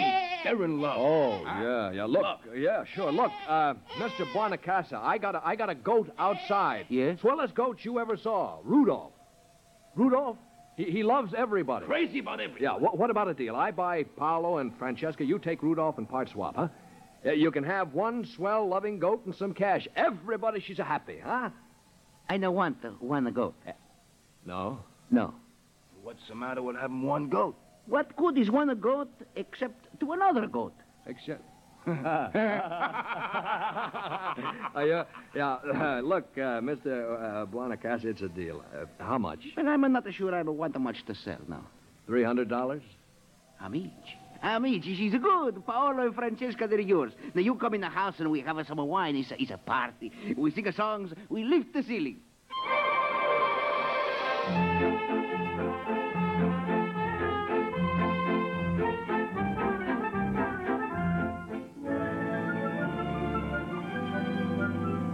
L'abbiamo, diddle-doo-dum-dum.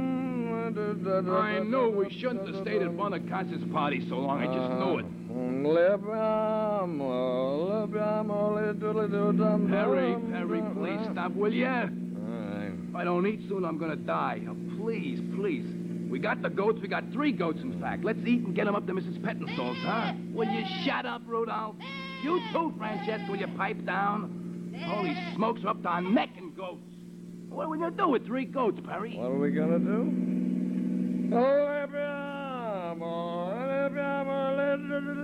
If we don't eat soon, Perry, I'm gonna be sick.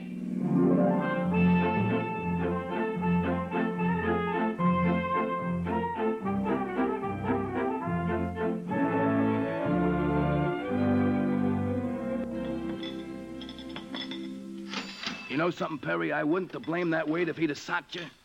Russian caviar in a dump like this. You kidding? 1, 2, 1 black. Al, I'm sleeping. Now, please, do not disturb me. Allow me to sit here with my head in my hands and suffer.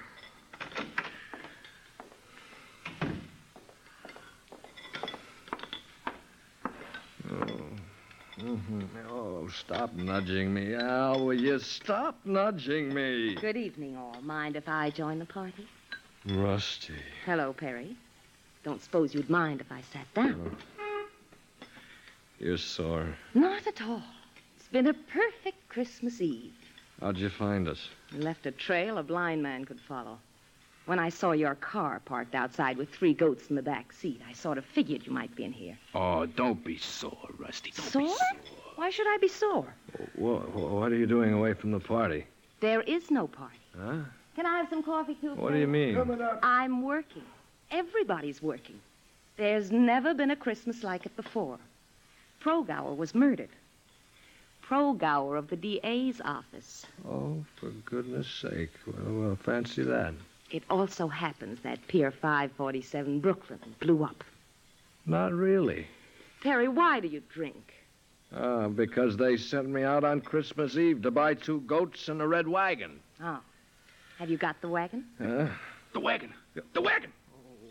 Oh, I haven't got the wagon. Well, I have. That's one reason I'm here. Tex thought you'd forget. Where is it? Outside my car. Oh, Rusty, you're wonderful. Am I? We got 1 goat too many, Rusty. You noticed it, too, did you?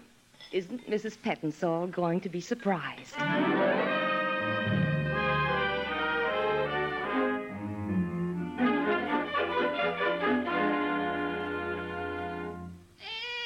What's the matter with them now? They're frightened. Now, listen, Goat, you're out of the elevator. All you got to do is walk down this nice, quiet hall here, see? That's it. Now, just walk slowly down the hall to apartment 3. Yeah, and stop kissing me. Oh, look, Rusty, Rudolph loves me. It's 11:15. The Pettinsalls will be home in 15 minutes. All right. Vogel, you take Paulo. Rusty, you grab Francesca. For you, Rudolph. Well, whoever answers this door is in for an awful shock. You ain't kidding. Rudolph, he loves me. He's kissing me. Merry Christmas, Rudolph. You're the sweetest little goat in the whole wide world. Good evening. Good heavens. Are you the Pettinsall's butler? I am, sir. And might I ask what you are? Move over. We got goats. You got a bathroom with a sunken tub?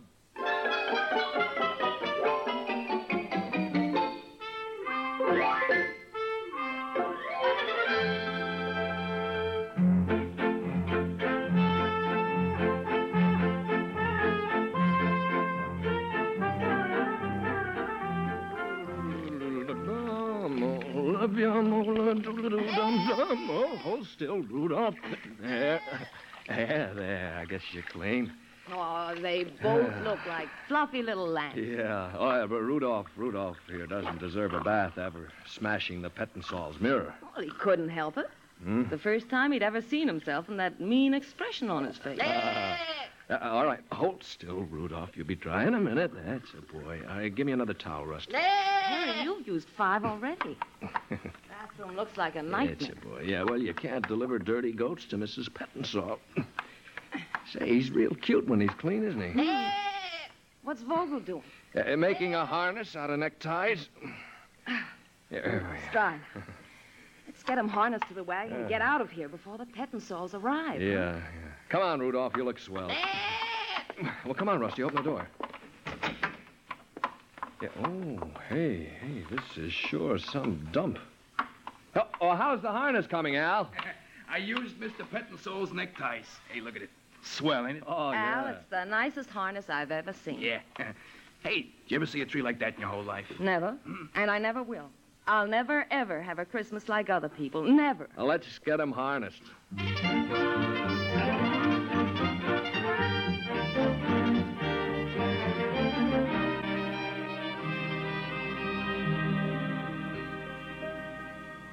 There. Finished. Red wagon and all. Yeah. Now, don't they look cute? Paolo and Francesca, man and wife. Makes me want to cry. Oh, what are they doing to the tree? Looks to me as if they're eating it. A little at a time. Rudolph! Good Lord. Darn you anyway, No, Rudolph. Perry, look out. He'll break the other one. Suffering cats. Hey, hold it. Here come the Pettensalls, I bet you. Oh, what's going on in here? My vase. Oh, both of them. What is the meaning of this? Who are you people? Alan, are these people from the paper? I believe they are, my dear. Get out of here. All of you. You hooligans. You're drunk. I beg your pardon. We're not drunk. Of course you're drunk. Otherwise, what's the meaning of the third animal? It is a spare. A spare? That's supposed to be funny. Will you please leave? Alan, I expect you to deal with these people tomorrow. Oh, Rusty, I believe Mrs. Pettensall is sore. Is she? Well, so am I. Mrs. Pettensall, you're all through with Perry Brown now, aren't you? I don't believe I know Yes, who... you are. You're through with him. He's drunk and he's dirty, and besides, he's served your purpose. He got you what you wanted, 2 goats and a red wagon on Christmas Eve. No other man in town could have done it tonight, or would have. Get out of here, you... You've been using our office and our staff to do your dirty work for the last 5 years. Where? Run errands, fetch and carry, fix things for you, play nursemaid to you. Well, that's out as far as we're concerned. And when you replace us, I suggest you go to an employment agency that furnishes trained servants. It'll be nice to know you can call up the office when you need an extra butler. Come on, boys. Come on, Rudolph. Let's get out of here. I can smell something that has nothing to do with goats. Well, I've never been... Now, my dear. Good night, Miss McGowan, Mr. Brown, Mr. Vogel. Good night. Come on, let's get out of here.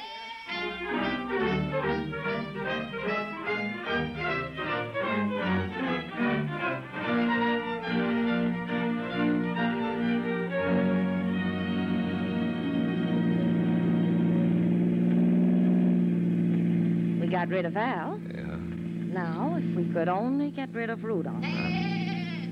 I called up the zoo. Well? They didn't want to go. Oh. I called up the Metropolitan Museum of Art, too. What on earth for? I don't know. I thought maybe because it was Christmas Eve, they might make an exception. What'll we do with him? Honey, I don't know, but I'm not going to abandon Rudolph on some cold, vacant lot. He's got a right to Christmas, too. Well, where'll we take him? I don't know. I guess we'll just wander around Brooklyn with him until we die of old age. No, don't kiss me when I'm driving, Rudolph.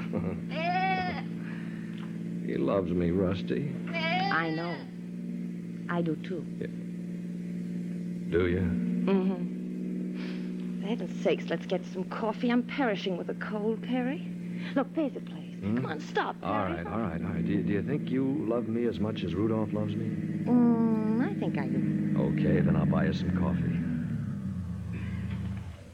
All right, now, get Rudolph out on your side. Can't he stay in the car? Well, Rudolph's got a right to his Christmas, too. Yeah, boy. Go on, Rudolph. Go with Rusty. That's the fella. Come on, Rudolph. Good old Rudolph. Oh, Rusty, honey, I just couldn't leave Rudolph without a home on Christmas Eve. It wouldn't be human. I know. Do you suppose we'll have to keep him forever? I don't know. Here we are. All right, now. Sit down, Rudolph. Sit down beside us and shut up. Hey, mister, hey, you can't bring that goat in Oh, here. yes, we can. It's Christmas Eve. Coffee and donuts for two and some wheat biscuits for Rudolph. Is that what goats eat? Yeah, just one of the things. No. Leave him in the box. That's Hmm? right, yeah. He'll eat the box and all. He'll be hysterical when he hits the biscuits after all that cardboard. Sure. Yeah, thanks. Here, Rudolph, now. Don't let me hear a sound out of you. Boy, I've seen everything, huh? Donuts and coffee coming up. You unhappy, kid? Perry, I'm an awful fake. I've loved every minute of it. No fooling. I was mad because you wouldn't take me with you. Oh, it's a lousy racket, but we love it. I guess we're out of it now, though. We haven't got a job, Rusty. Oh, I think we have. Remember when Mr. Pettinsaw said goodnight? Yes? He winked at me. No kidding. He's been wanting to tell her off for years. Oh, I'll bet. Perry, can't you remember anything that happened tonight? Oh, some of it. Well, do you know there's a bonus waiting for you at the office? A bonus? Uh-huh. What for? For your work on the Pier 547 explosion. What? Vogel took a picture of it. Yeah? Yeah. He also took a picture of the death of some Brooklyn alderman's wife in a taxi accident, and a half a dozen of Progauer's bodies. Yeah, what are you talking about? Vogel phoned the office around 6 Yeah. and said if we would go to an address he gave us and look behind some signboards, there'd be something for us. Uh-huh. There was. On top of Progauer's body were half a dozen plates and a note from Vogel with the captions on them. They're all over page 1 now. Well, I'll be good old Vogel. I tried to make an honest flunky out of him, but I guess he's just a newspaper man at heart. Huh. So you see, everything's all right. Yeah, I guess it is. Now, if we could only just get rid of Rudolph. Yeah. Hey, mister, give me 2 coffees and 2 donuts to go. Right. Rusty, look. What? That kid. Hey, Sonny. Sonny, come here, will you? Hello, lady. Hi, Sonny. Hello, mister. Hi. Merry Christmas. Merry Christmas to you. Say, how would you like a goat for Christmas? Her? Him. Honest? Honest. You mean just take him? Right now. You want him? Gee, do I? Gosh. Call him Rudolph. Gee, thanks, mister. Thanks a lot. Come on, Rudolph. Well, we've done it, Rusty. We've done it. Rudolph has a home. Darling, Merry Christmas. Perry. Hey, cut out that kissing stuff. I run a respectable joint.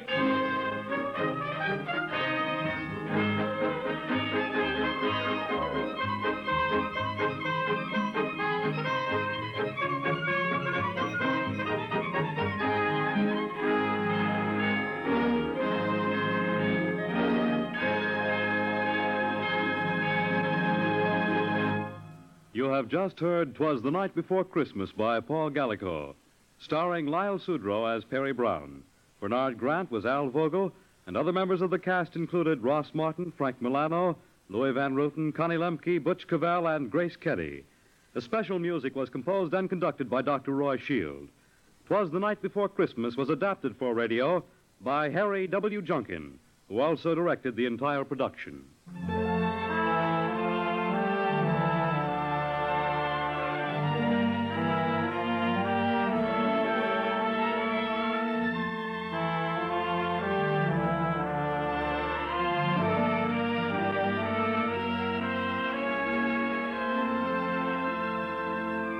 This is Harry Junkin again.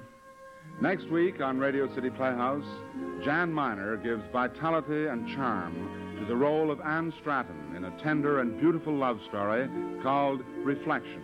That's next week, Reflection, Attraction 67 on Radio City Playhouse. Merry Christmas, everybody, and good afternoon.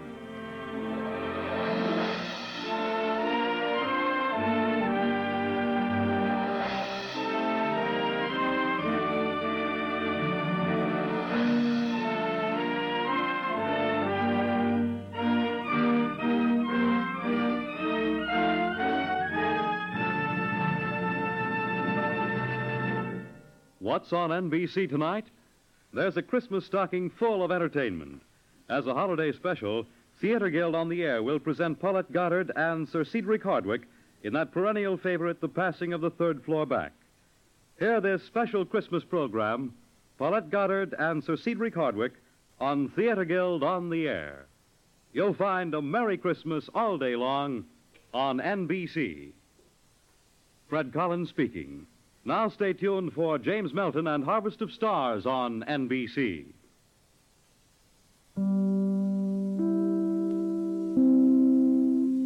Merry Christmas, everybody, and we'll talk to you on tomorrow, Thursday, December 28th, year 2017, with Patricia and Larry.